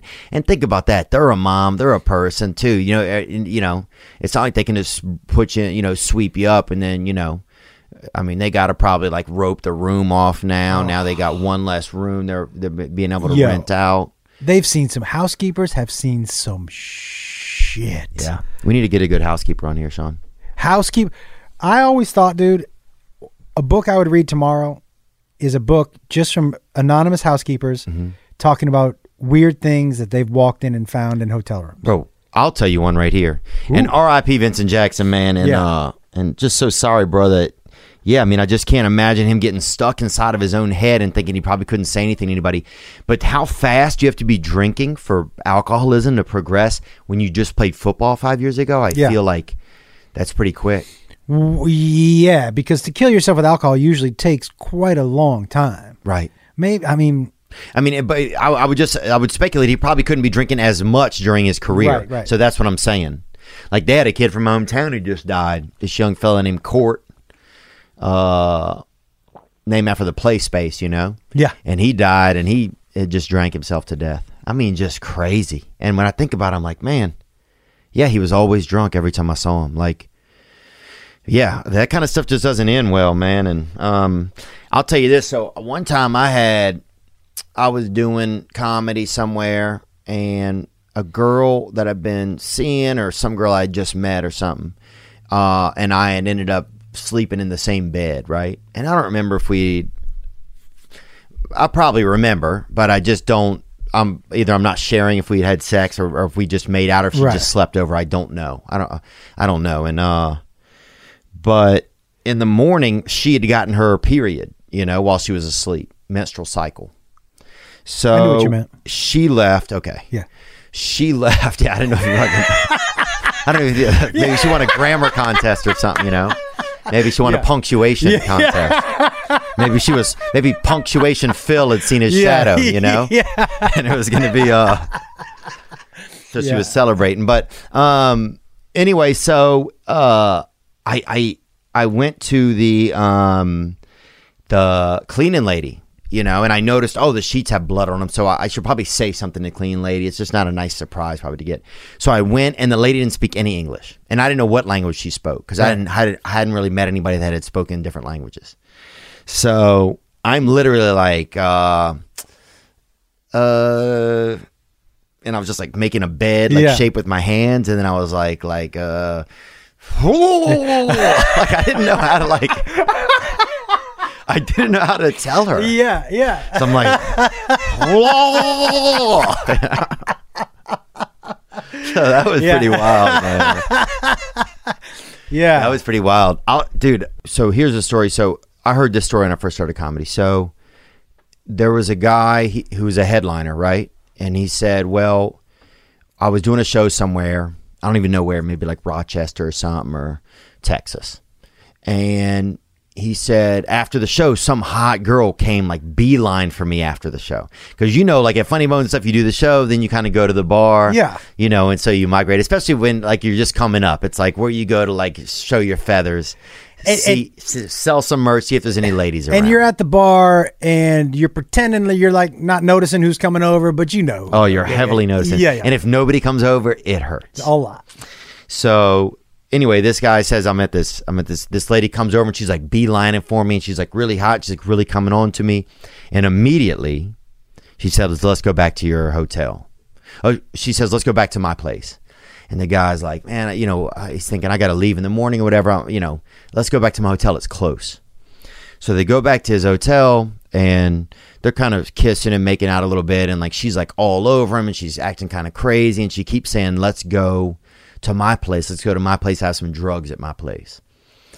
So finally, it gets too much. Like the lady's just being like way too crazy, and the guy just kicks her out. Says, "Look, you gotta leave. You know, like this is just, I don't know what's going on. You gotta leave." So when she's leaving out of the hotel, she sees the feature that was working there. Right? I guess he's coming in, you know, doing whatever he's been doing, eating hot dogs. So she runs into him. She says, "Hey, that guy just kicked me out.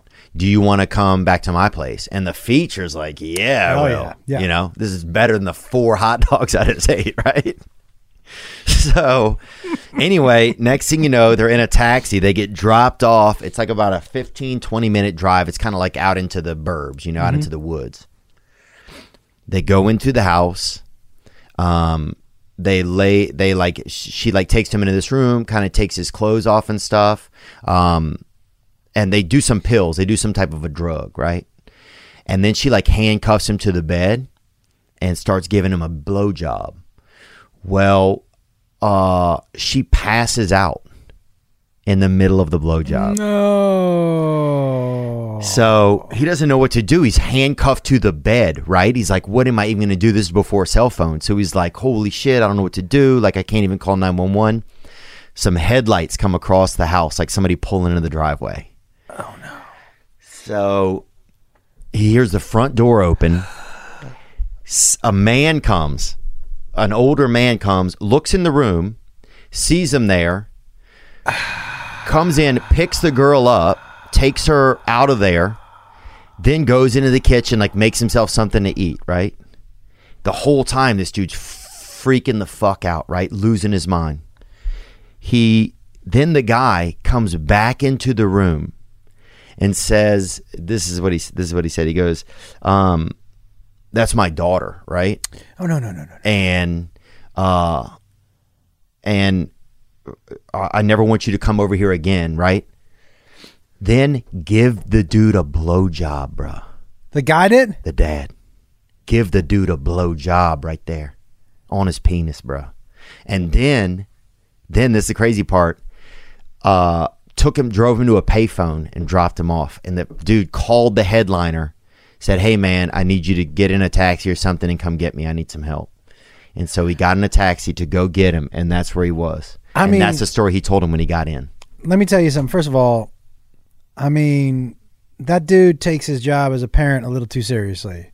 You don't get to pick up where she lives. You know what I mean? Like, I agree. That's true. It's not an IOU. Like, you know, Yeah. he's Now, not this is where this is where you use a spanking. Yeah. I mean, you don't have to pick up the blowjob for your daughter, bro. Was he like, what were you doing? Blowjob. All right. Like, it seems like, you know what I mean? That's probably didn't need to. That's the gnarliest story I've ever heard. Yeah, bro. but let me. And my second question is, man, why is this dude getting hard for dad? Like, that seems like It could have been out of fear hard. a fear boner.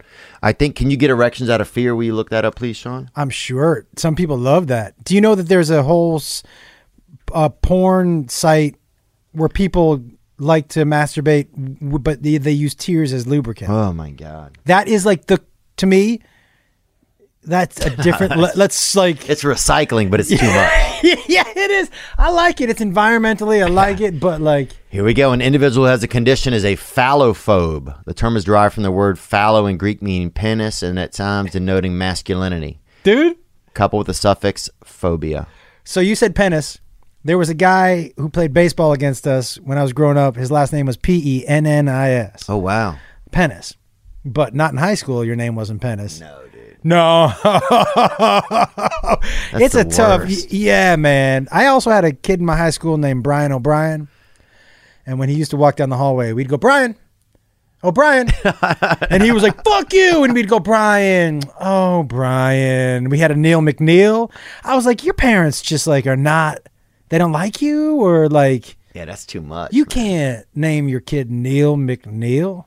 Yeah. Sometimes. Neil McNeil, yeah, that's too much. Danny. We had a guy named Danny in our town. We had a couple. Their names were Jerry and Dolly Jolly. Ooh, yeah. But some families, they like that rhymey name, you know? Or they name all their kids like a J. Oh, yeah, we had one. We had Ronnie, Donnie, Johnny, Lonnie, and, Ronnie, Bungie. Bonnie? Donnie.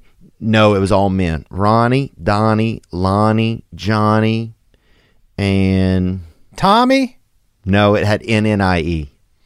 And it was not supposed to be. Oh, yeah, like a made-up name. Bronny? Yeah, Something like that? Yeah, like Sonny or Yeah, something. yeah. Where you're like, that last one, you could tell who was born last. You're like, we ran out of... Yeah, like, oh, that last one's a risk. You know when, I got grandkids, right? And so when my oldest son was like, you have to pick your grandparent name. Damn, you got grandkids, bro? I got 4 grandkids, bro. What? You didn't know that? We must protect this house, bro. I can't believe you had 4 grandchildren. My oldest son is 28, man, you know. I didn't know that. You know, he got med boarded out of the Army in December. Like he's just medically, he can't do it anymore. And so, but he's been living in Fort Hood in Texas. He's moving here. Really? Yeah, man. Yeah. So the grandkids will be here? He and his wife are divorced, so we'll see them some. But when he called and asked me, he was like, man, what do you want your grandfather name to be? I said, can you give me to tomorrow? And he said, yeah. Nice, good call. So Don't choose immediately. Well, I needed to think it out, Yeah. you know? And so Beth went with BB. Oh, that's Because cute. both of us were like, if somebody calls me grandpa at the park, I'm not looking. Yeah. Like, Yeah. do you know what I mean? Oh, totally. I can't go with grandpa. Yeah. So It's like if somebody yells faggot. Yeah, you you're just stay focused. You know what I'm saying, bro? don't turn. Just stay in your lane, bro. It ain't about you. But he calls the next day and Beth goes, I'm going to go with BB. That was my great grandmother's name. And obviously her name is Beth and easy for the kids to pronounce BB. So my son goes, what do you want your grandfather name to be? And I said, LeBron. And he went, what? And I go, how cool is it to go to BB and LeBron's house? Yeah. BB and LeBron's house sounds like a place. Sounds like a cartoon. Yeah, I want to be. And plus, I just wanted to be at a park and hear a kid go, LeBron! Because you know everybody's going to be like, get the... You know what I mean? And to have me run up. And so he said to me, he was like, you can't... I'm not letting you do that. I was like... And he asked me, he said, is everything a joke with you? I was like, yeah, are you new? Like, you've been in this family for... You thought I was going to pick like Pawpaw or some shit like that? Like, what would be a secondary one though? JJ's kind of cute. I went JoJo. JoJo's good. We're BB and JoJo. Oh, I like that. Yeah, we're like an old One of y'all's jazz gonna die in band. a plane crash, though, wasn't it? Or somebody chokes on a sandwich, I feel like. Yeah. It also kind of sounds like a sandwich, the BB and JoJo sandwich. Yeah, I like that. I like BB JoJo. Do you see, what's the thing that happened in Texas with that governor? Did you see that? The mayor wrote that note. Texas mayor tells residents, can you zoom in? There you go. Thank you. Let me see. By Tuesday morning, the residents of Colorado City, Texas were getting anxious. More than 24 hours had passed since a deadly Arctic blast knocked out power across the state. Residents turned to a community Facebook group to ask whether the small town planned to open warming shelters, while others wondered if firefighters could do their job without water. Colorado's mayor chimed in. Less than comforting message. He said, no one owes you or your family anything. Mayor Tim Boyd wrote, I'm sick and tired of people looking for a damn handout. What?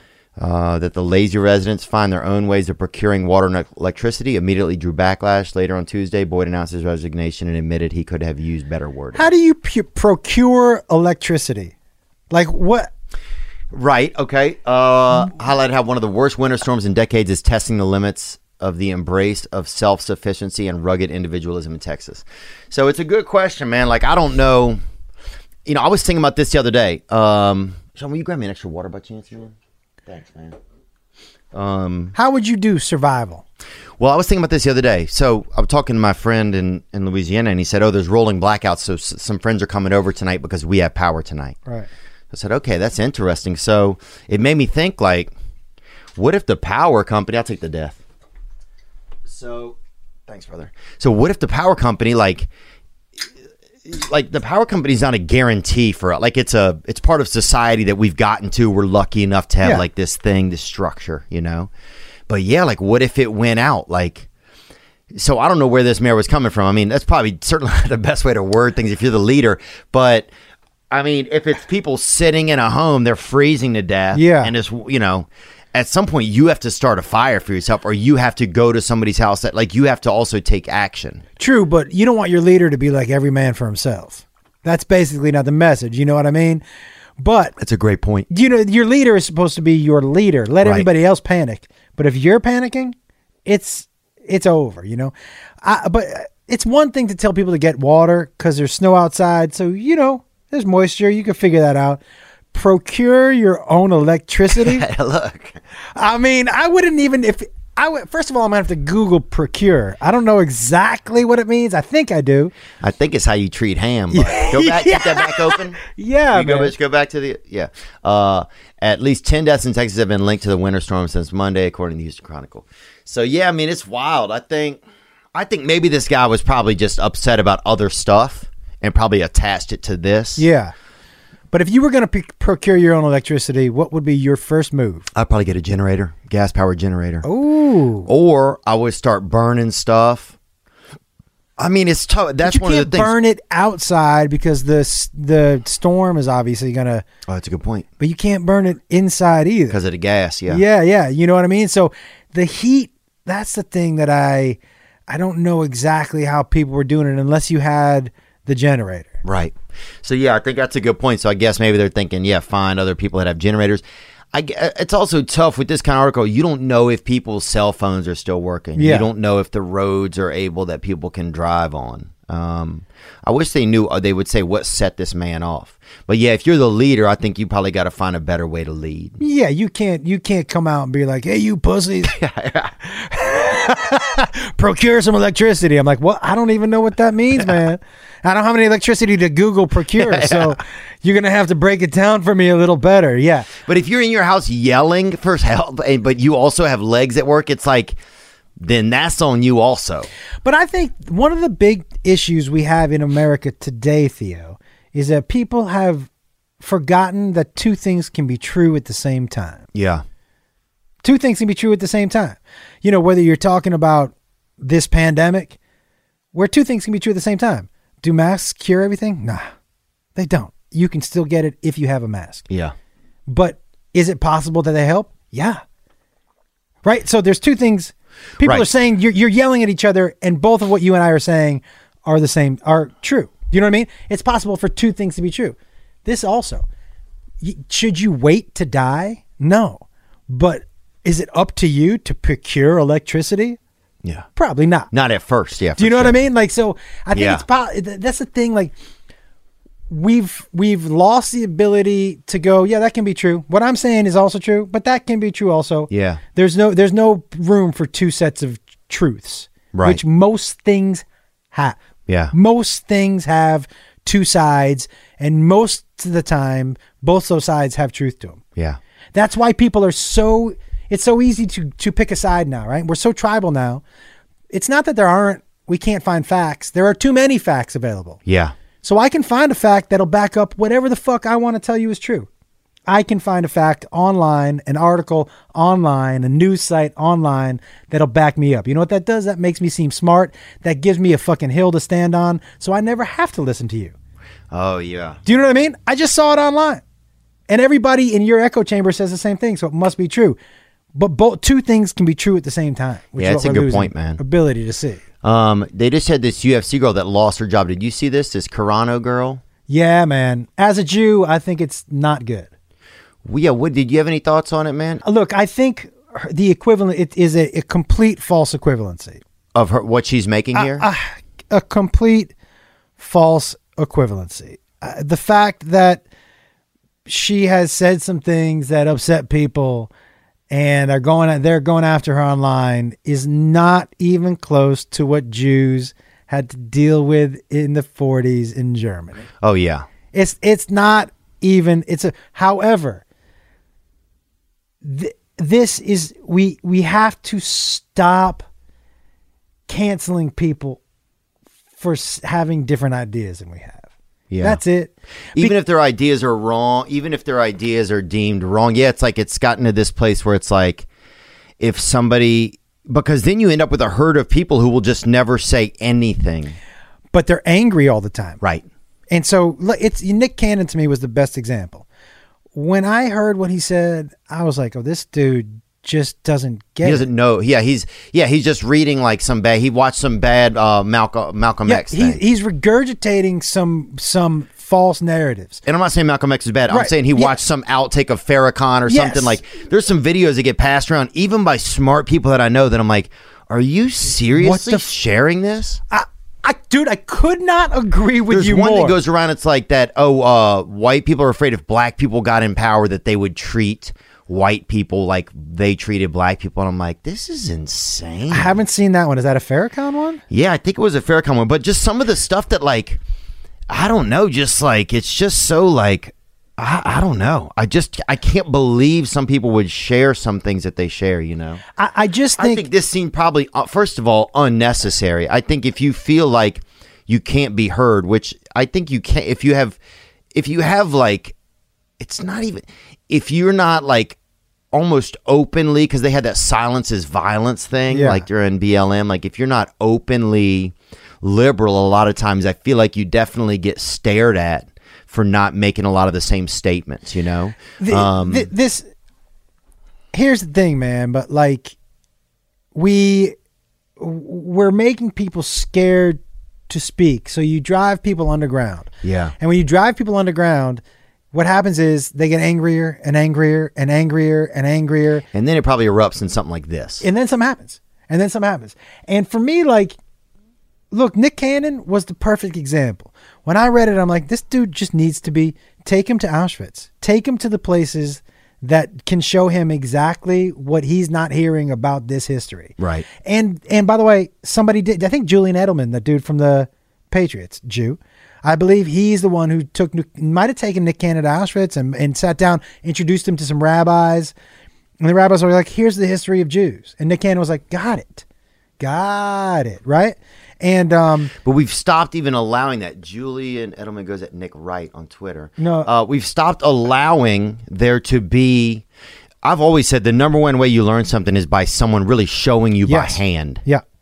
And instead of like people offering to do that now, they take people's jobs away. They denounce them. They make them, I don't know. I guess they cancel them. Like, I feel like, yeah, maybe it's better if someone says, I think you don't understand some things. Dude, some people are racist and it's hard to get through there. And some people are just ignorant to it. And ignorant, I don't mean that in That they're ignorant people, Yeah, but they're ignorant yes. about this thing. Yes, I don't mean that in a negative way, right? So to me, Julian Edelman getting in there with Nick Cannon and Nick Cannon meeting with rabbis, that's education. Right. And so what that does is when you cancel him, you make him angry. He hates Jews more. It's their fault I lost my job. Right. And he perpetuates it. And instead of that, it stops there, hopefully.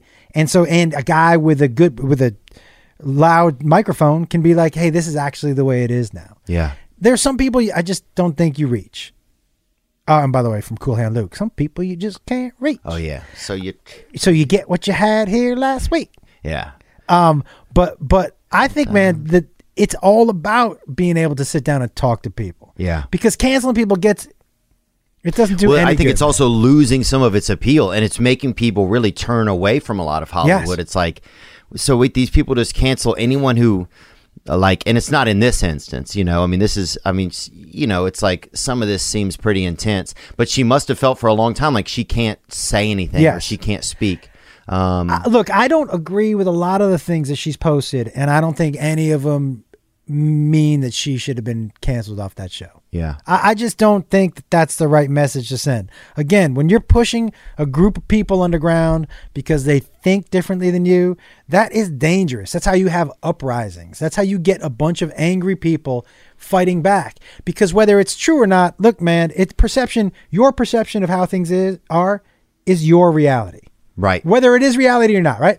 Right. So if you have, say, 2 million people who feel like they're being persecuted, whether they are or they aren't, and being pushed under the ground, where they are or they aren't, it's going to bubble up. There's no way for it not to. Yeah.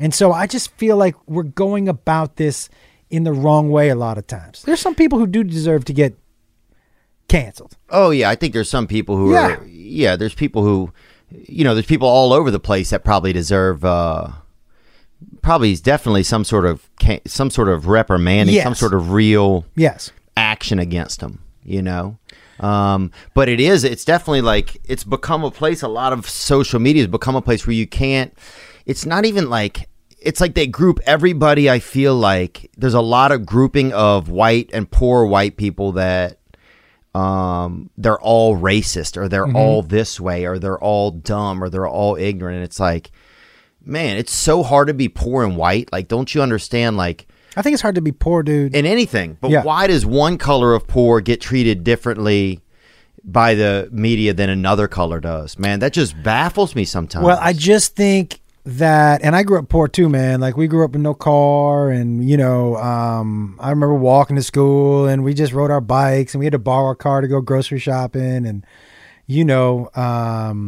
I wore hand-me-downs because I had 3 older brothers. I wore hand-me-downs until I was like 12 or 13. They started off as overalls and they finished as pants. Yeah, man. I mean, I didn't have, like, you know what I mean? So I get it. I just think that it's not that white poor people are treated differently. I just think they're not portrayed at all. Like, Right. it's the They haven't been for a while. visually, we're not being asked to feel sorry for or support that community. Yeah. And I don't know the exact reason for it, man. And I think all media is unfortunately intentionally divisive, because I think fear motivates people to do things more than anything else. The thing that's going to motivate you to do something the most is for me to get on camera and say, hey, everybody, these people, this group of bad people, are coming to take something away from you, something you already have. Nothing motivates you to do something than somebody coming to take some shit I already have. Do you know what I mean? That'll get you scared. Guns, rights, whatever it is that you're coming to get. Think about this, dude. Yeah. Think about the mask. And I'm just using this because it's current. And for me, guys, I fall right in the middle of it. I wear it because I don't think I'm going to die from Corona, but you know what I don't want? Whatever the fuck those people are having, because it sounds terrible. Yeah. 2 weeks of that sounds terrible. Yeah. You know what I mean? Yeah, I agree. So, yeah. And do I have underlying health issues? I don't think so. But I also know other people that do, and the mask is no big deal to me. But here is how crazy people get. So it's all about my rights, right? Okay. Hey, man, make sure you put your shoes on before you come in the restaurant. Okay. Hey, man, make sure you put that shirt on before you come in the restaurant. Okay. Why? Because these are old rules. Nothing's being taken away from us. I grew up with that. I see what you're saying. There are rules that you've... Right. I grew up with that. So it just seems totally normal to me. But why is it any different? So what I'm saying is, if you said to me, hey, you can go into a restaurant with people wearing masks and no shoes, or shoes and no masks, I'd be like, no shoes, because I'm not going to I'm not getting sick. But it's just an irreasonable rule that was already there that we all already accept. Right. But now that I'm telling you, you got to do it. Now it's my rights. Do you know what I mean? Yeah, it's interesting. Yeah, it's because you're taking something away from me that I've always just taken for granted. Now, obviously, that's not the whole thing, but that is got to do with it. You're taking it from me. That's a part of it. Yeah, that's definitely a part of a lot of things, I think. Yeah, it's like you're taking something away from me. It's like... Yeah. Just think of the seatbelt, dude. The seatbelt is something the government makes you do because they're telling you it's better for you. Yeah. There's nobody like, hey, fuck you and your seatbelts. Yeah. Do you know? You know what I mean? They can't make me wear a seatbelt. Well, yeah, they can. Yeah. And you've just accepted it. Yeah. It's just different, man. When you start to get things changed or taken from you that you feel like you should have a choice over, it'll fuck with you as an adult. Yeah, it does, I think. And especially as you become an adult, because those are things you're used to. Yeah. It's just like, yeah. And then you start to feel like if I lose this, and it's going to be other things. And when does this kind of stop? 100%. 100%. Yeah, it's interesting with the mask thing, man. It's really interesting. I think the tough part for me sometimes is when I have to be like in a doctor's office or in a place where you have to keep it on the whole time. And then it's like it starts to be like you lose the ability to, you don't even feel human a lot of times. Yep. You just like, you're stuck in this thing and they're stuck in that thing. And you're just kind of getting done whatever business you need to get done. 100%. And there's no value in like being like a human anymore. And then I think you attach that, if you then attach that to the fact that there is, that the government is mandating it, and that like, it's instead of just letting the disease pass through like herd immunity type of thing, they're like trying to like mandate everyone's movements and everything. It's scary for some people when the government starts to step in and tell you what you should or shouldn't do. My whole thing with this, and basically whatever you want to use, whatever example, climate change or anything, right? I'm not very smart. So what I do is I go, okay, what do the majority of smart people say? If the majority of smart people were like, hey, if the majority of doctors said, hey, don't wear the mask, I'd be like, yeah, everybody don't wear the mask. And some say don't wear the mask, but to the doctors that I've spoken to, the majority of them are like, yeah, just wear the mask. It's probably easier. So I'm just listening to what the majority of people who are smarter than me think. Right. Well, I'm going to tell you right out. You know what I know about the disease? Nothing. I don't know same. shit about it. I just know the same articles that you've read. Yeah. So I just ask people who are smarter than me, and that's all I can do because I'm not that fucking smart. So when I hear people like, what it is, dude, come on, man. Like you know what I mean? Like It's tough to you have mustard on your face, dude. You know what It's tough to You know what kind I of mean? get to that level. And it's also like we're at an age where we are not like susceptible. We're not like the primary candidates of people that are going to get injured or something. I do think it's crazy sometimes how every place it's like lock up the grandma. It's like put old people on the side and I think open things up and let people live their lives. It's crazy to me how a place like Tennessee will be open and a place like Los Angeles will be closed. I know there's a lot more people in Los Angeles. Yeah. But it's still not like it's rampant in Tennessee, Dude, you know? I think the problem has been we're all, you go back to it. We go back to what we're talking about with the kids. If we all consider us kids, right? Consistency. There's never been a consistent message. Yeah. Which has sowed basic distrust into now since there's never been a consistent message and it's never been consistent in the places in the country, everybody's like, well, nobody knows shit. So I'm coming up with my own idea, And at this point, we're too far in to shut it down again. Oh, I agree with that. Do you know what I mean? I agree with that. If it was going to happen, everybody should have put their big boy pants on for those first 2 months. But after the first 2 months, it's out there. But I feel like the first 2 weeks, everybody was locked up. Maybe they weren't. I mean, maybe they weren't. I don't know. You know what's interesting, man, for me? It definitely feels like to me that things should be open and we should keep real good care of our senior citizens, give them some money so that they're able to take care of themselves. Yeah. And let everybody else go back to work, man. That's what it feels like to me. I talked to my dad. Can I tell you what my dad said? Yeah. He's 83.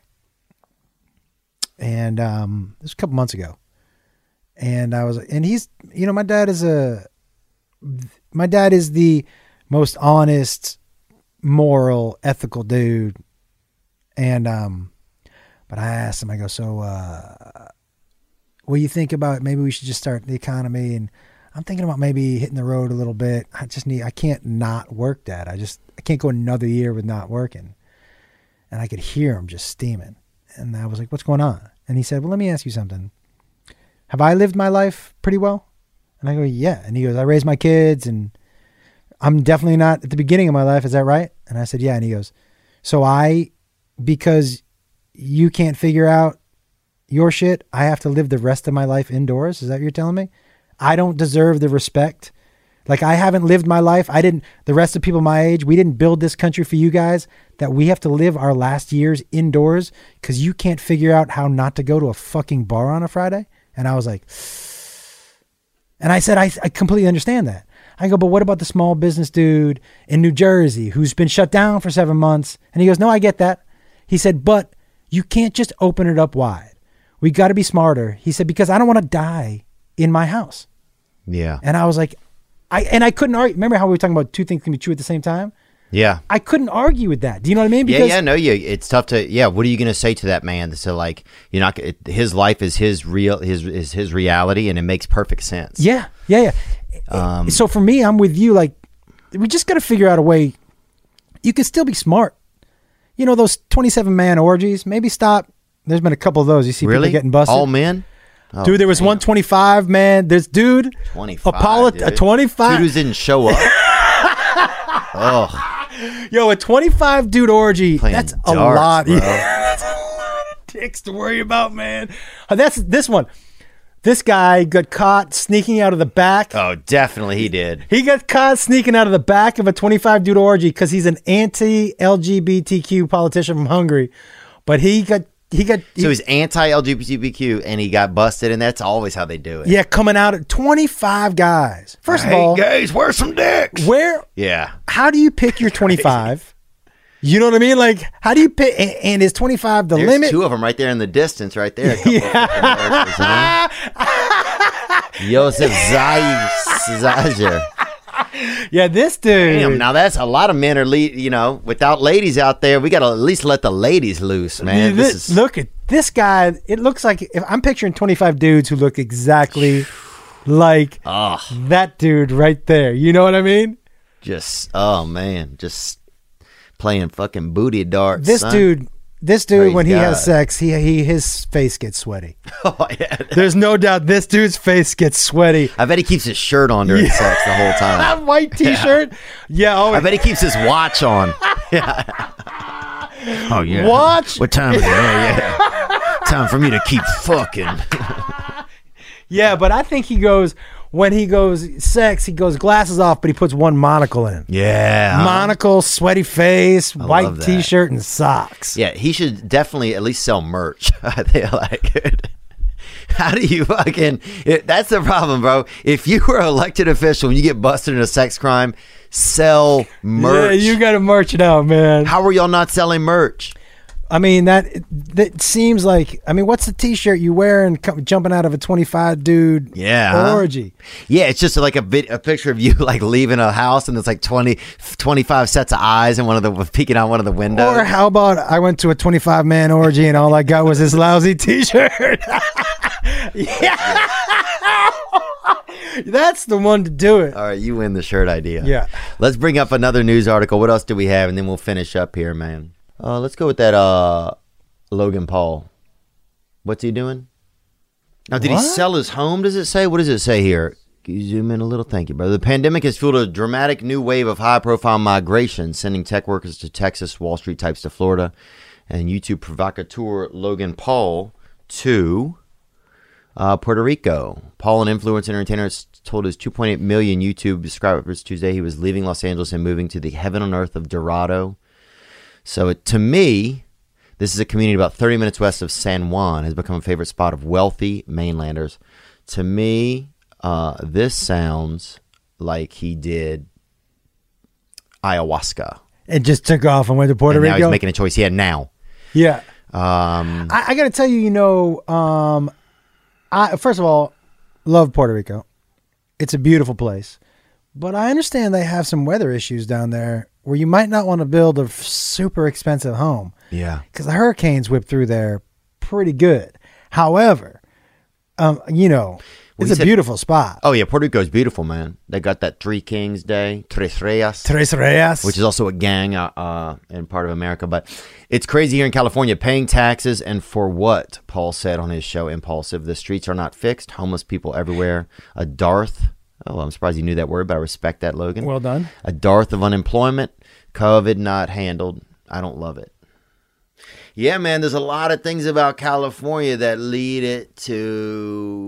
that I think have led to some of its decline in some of our minds. I mean, for me, number one was definitely taxes. Yeah. I just didn't feel like paying taxes to just such a place that to me, it just becomes so just too far lopsided. Just I agree. Out for blood, not as creative as I felt like it maybe once was. Too much nepotism. I feel like not enough chances for the regular person that's moving there. And I could be wrong. I could be totally wrong, but those are just thoughts that have been in my head. No. I'm not saying they're accurate. For me, the taxes, I was like, I didn't mind paying the taxes when I knew what my taxes were going towards. Right. Why am I paying taxes and stepping over homeless people wherever? It's not just in one part of the city now, everywhere. Why am I They paying meeting up. Yeah, man. They're making community. Yeah. Why am I paying taxes and it's so dirty? Do you know what I mean? Like, if I'm paying this money, It's a lot of money. Yeah, a lot of money. Then what am I getting from it? And I wasn't getting anything. And not only that, man, honestly, It's like I said, and I should have left a couple years ago. I never felt like I was really part of the cool kids, and I felt like I feel so much more creative and relaxed here because I don't feel like competing all the time. Oh, yeah. I'm not waking up wondering what other people are doing or... That's a great point. Do you know what I mean? Yeah, that part of my day is gone. It's Gone. like I'm just a little creative, and maybe I can spend some time taking care of myself. Yeah. Um, Did you wake up also and worry about what other people were doing and what other people... I just found like I'm like, why am I in my own head competing with these people? Yeah. We're not competing. Do you know what I mean? Right. I haven't done that here. Yeah, I think well, I still have my apartment there, so it's like, and I'll probably go back and spend some time there, especially Us too. as the summer comes back, and it's a nice, to get to the beach and also to do podcasting and stuff like that. But it's nice to not have. It just never felt like, it always felt like work. It felt like the second I got off the plane, I was at the office. I It's agree. just like, man, I'm at this. And then if I was home for 2 weeks, I'm just in an office for 2 weeks. Whether I'm sleeping, I'm in my bed at home or anywhere I am, just always like this never ending buzz of office stuff. And then I really feel like some of the creativity there it's been so separated. It's like so second, third, fourth generation, just people getting opportunities on their name and stuff that they've lost sight of, like a lot of and not only lost sight, but kind of separated themselves from a lot of the places in America where a lot of good storytelling comes from, and like, and a lot of creativity. Like creativity is kind of a group process, and when you really minimalize yourself to very, kind of narrow lanes of okay thought, I think. And I'm not saying if they're right or wrong, but it very much leaves you in this place where you can't really tell a joke if there's not a wall to bounce it off of sometimes. And it's like they just have created this place where you see some of these new comedy shows and comedy specials, and it's like there's not even any jokes in it. It's not comedy. No, it's not comedy. It's crazy. And I don't know how they get out of that. How they get out of this like spiral of, oh, you're worse than I am. You messed up. You messed up. Yeah. You messed up. You're bad. I think podcast has helped stand up more than anything. Yeah. Because no doubt. It's allowed. Praise God, man. Right, because people have gotten used to. Remember when people used to talk to us about jokes per minute? We got to be. Yeah. Well, there's not enough You need jokes. 70 jokes per minute. Yeah, man. there's not enough jokes per minute in that story. You're like, oh, but I'm telling a story. Like it's got to be. So I really feel like it has helped. But I think what started happening in LA, for me anyways, is that everybody kind of looked at Joe or Segura or you or Bert, and the path to success started to become very repetitious, very copycat. And so I think a lot of the creativity it's like, a couple of years ago, maybe 10 years ago, everybody who left New York comedy scene sounded like Attell.